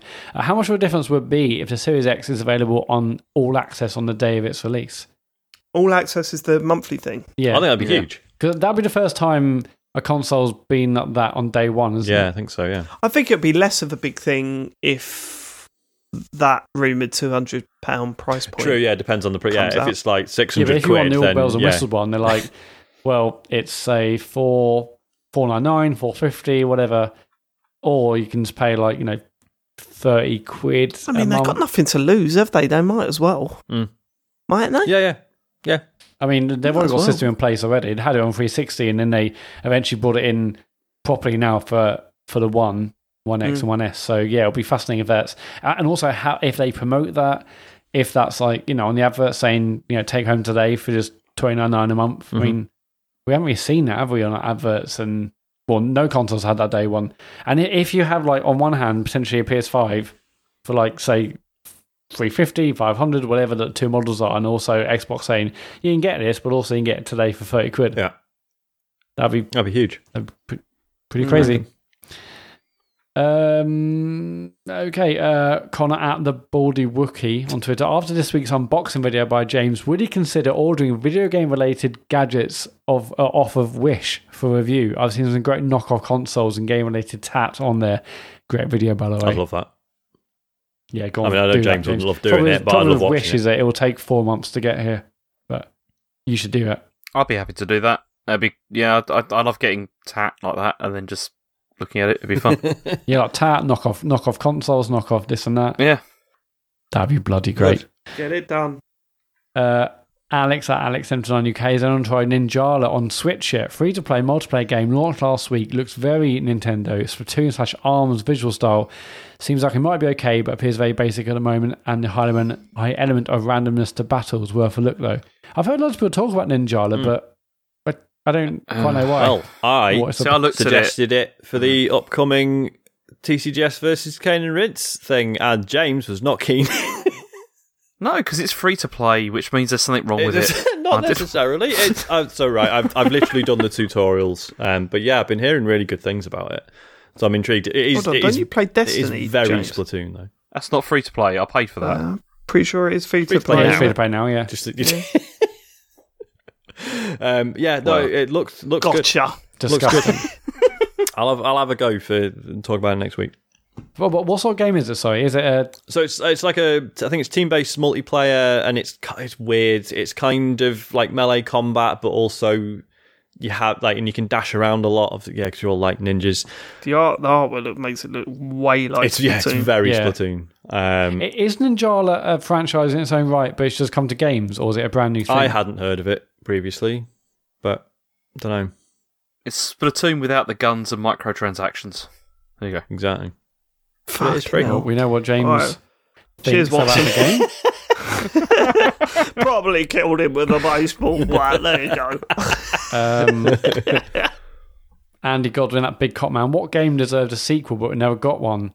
And also still waiting for an answer on who would be the last man standing in a Mexican standoff. Who drops who? Okay, right. So first answer about Bulletstorm, isn't it? Yep. I can't believe we didn't get one. They had that remaster, didn't it, a few years ago? And maybe that was to gauge. I played it on the PlayStation 4 system. Oh, yeah? Yeah, it was good.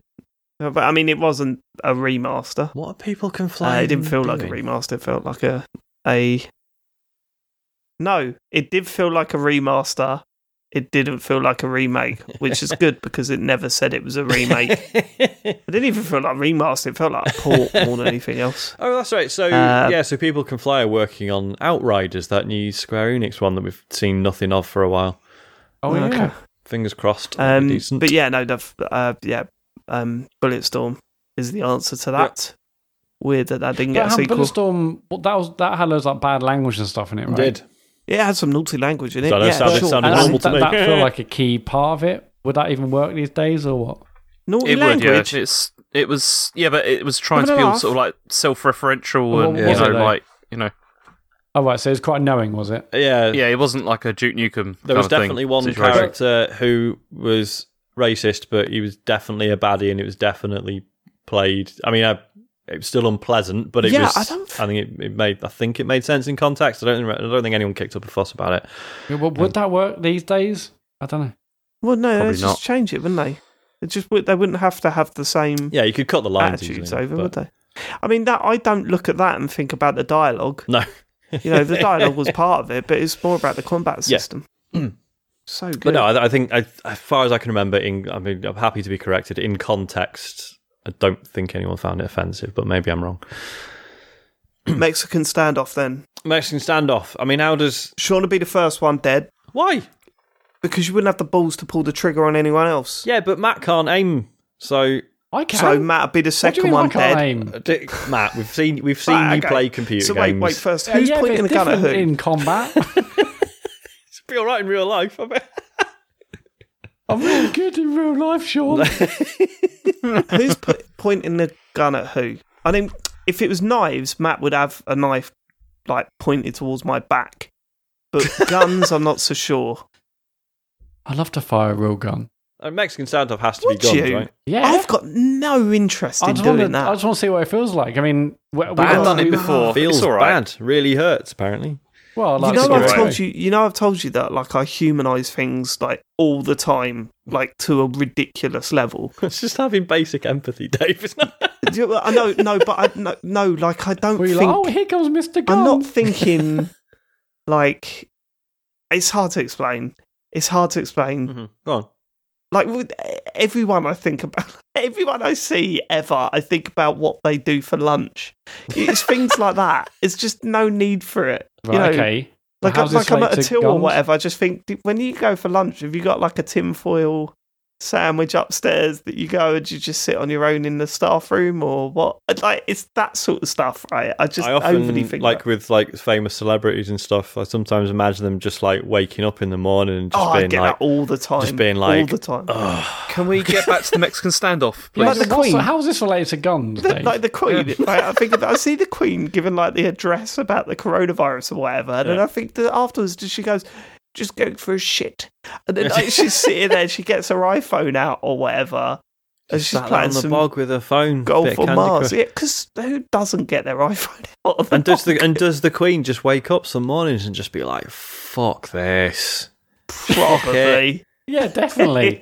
Probably every morning. It's just weird. Yeah, but Dave, how is this related to the Prince question? Andrew in the bed, and then Can we not mention one Prince of Andrew in this farted podcast? at one point, right? One I'm of not them's mentioning guffing. Prince Andrew in this podcast. Let's move Okay, on. all right, sure.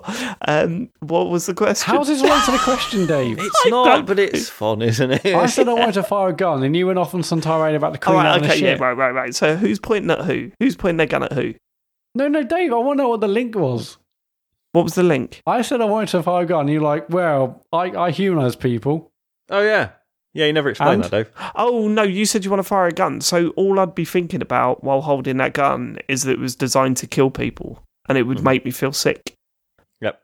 I just want to... That's the I just wanna, idea like- of holding that in I my just wanna see hand. where Yeah, because like feels it's all well and good being like, well, I'm not going to kill anyone with it. It's like, yeah, but it was still built to do that.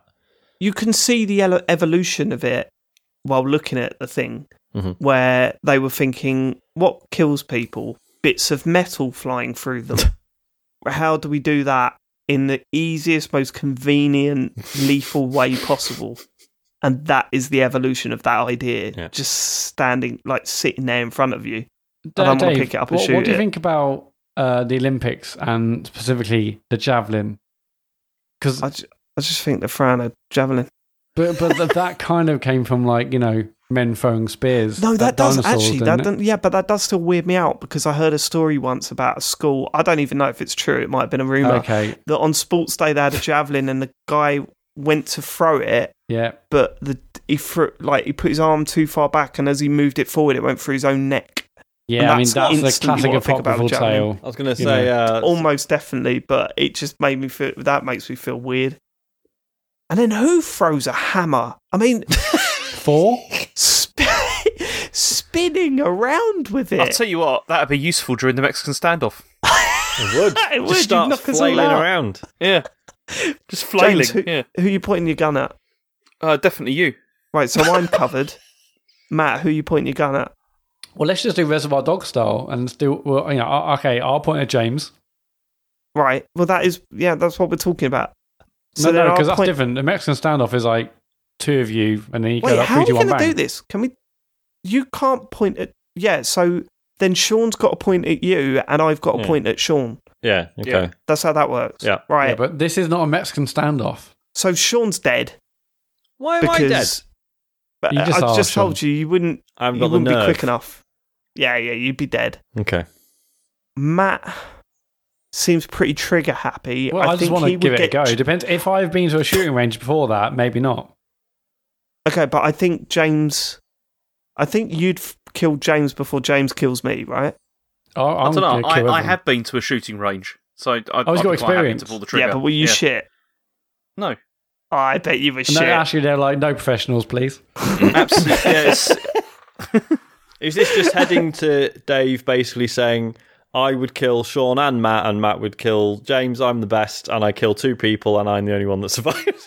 Oh, but if Matt shoots at Sean, as you say, it'd be shit at aiming, so I'd probably miss. Yeah. No, not if I'm not going to miss. So that's me dead. I shoot Sean, James shoots me, Matt misses, Not gonna James miss. shoots I win. Matt. Okay. James wins, yeah. I think that's how it goes. Yeah. What a lovely Wow. conversation. I feel really bad about Well, at least it. we know I really now. would. All our podcasting experience, Ooh. knowledge, and it's left to James Yeah. to Yeah, I carry know. on the legacy. Yep. God, finally, the Who main who one. will probably pack it in after a week anyway. Yeah. James, if we all Can't be die, bothered. please bring. just carry on. Just please. Yeah, don't but let our it'd do legacy just die. enough to keep the Patreon going. That's what it'd do. A 10-minute episode every month. Here's the news. James would shoot us all and then realise it's like the 3rd of the month and that we've already had the payout, and he'd be like, I've done this 3 days ago. Yeah. Oh, shit. Not a lot. Also, I haven't got the passwords. Login. And, no one's given me codes because I never sent any coverage. But I should have kept Matt alive. It's fine because I'll do the news and then I'll do the what you've been playing bit. It'll be fine. And that's it. No questions. Yeah, done. Your Honour. Go on That's then. it for tweets. Is that TC Jesco on Twitter? I'm sure there's other little URLs and addresses you want to talk about, isn't there, Matt? Why don't you do that in this segment now? Yeah, James, are you having a couple of weeks off streaming until Deadly Premonition 2? Yes, yeah, that's my plan. Cool. In fact, So- I've got a question about that, which You interested? I have to do it. Yes Yes or no. Also, question. Yeah, so James? I'll not this week, but yeah, there's Deadly Premonition 2 is coming really soon, so I'm going to play that. Sweet. I'm doing Hit Matt on Sunday night at 8 o'clock. Tuesday, Sean? Question mark. So I think I am just going to start doing Bell's. I was going to say Bell's Kitchen again. Played by the Bell again. However, I might take the Friday slot if James doesn't want it this week. Yeah, go for it. Cool. Oh, you're going to lose it. You're going to want that back, James. No, Well, I mean, obviously, I'm you can making make it that when you slot return. as it comes out. Well, yeah, Sean might make himself comfortable. Maybe. Cool. And, okay, in which case, yeah, Friday. So this Friday. So you You've got wouldn't have 2 weeks, streamed Sean. yesterday as we're hearing this. You go stream Friday, Sean, yeah? yeah, Brilliant. Let's commit to Season premiere. Play by the Bell's back this Friday at 9 o'clock on Twitch. I don't know what I'm going to play like. TC Jesco, and I'm there Sunday as well. If you've got Amazon Prime, We've all got to play like. Slip I'll that in. figure it out. It's fine. if you've got Amazon Prime, you've got Twitch You've got Prime. 2 weeks, Sean. You quite finished?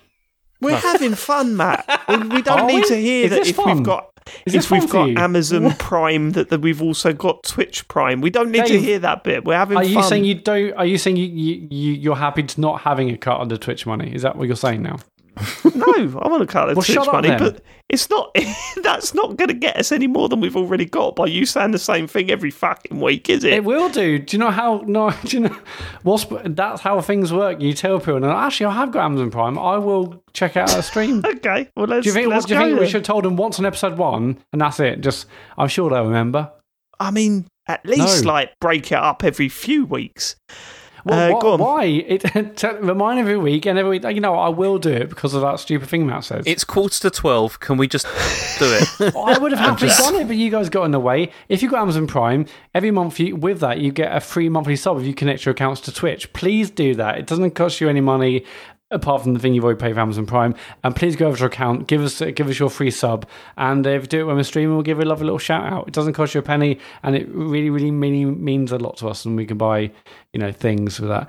One patreon.com/TCGS. There's our bonus monthly podcast for $5 and above. You've got to hear it. And then we do a talk over if you want to hear us talk over the PlayStation 4 announcement that wasn't the unveiling video, was the announcement that also ended with Destiny that wasn't the correct video.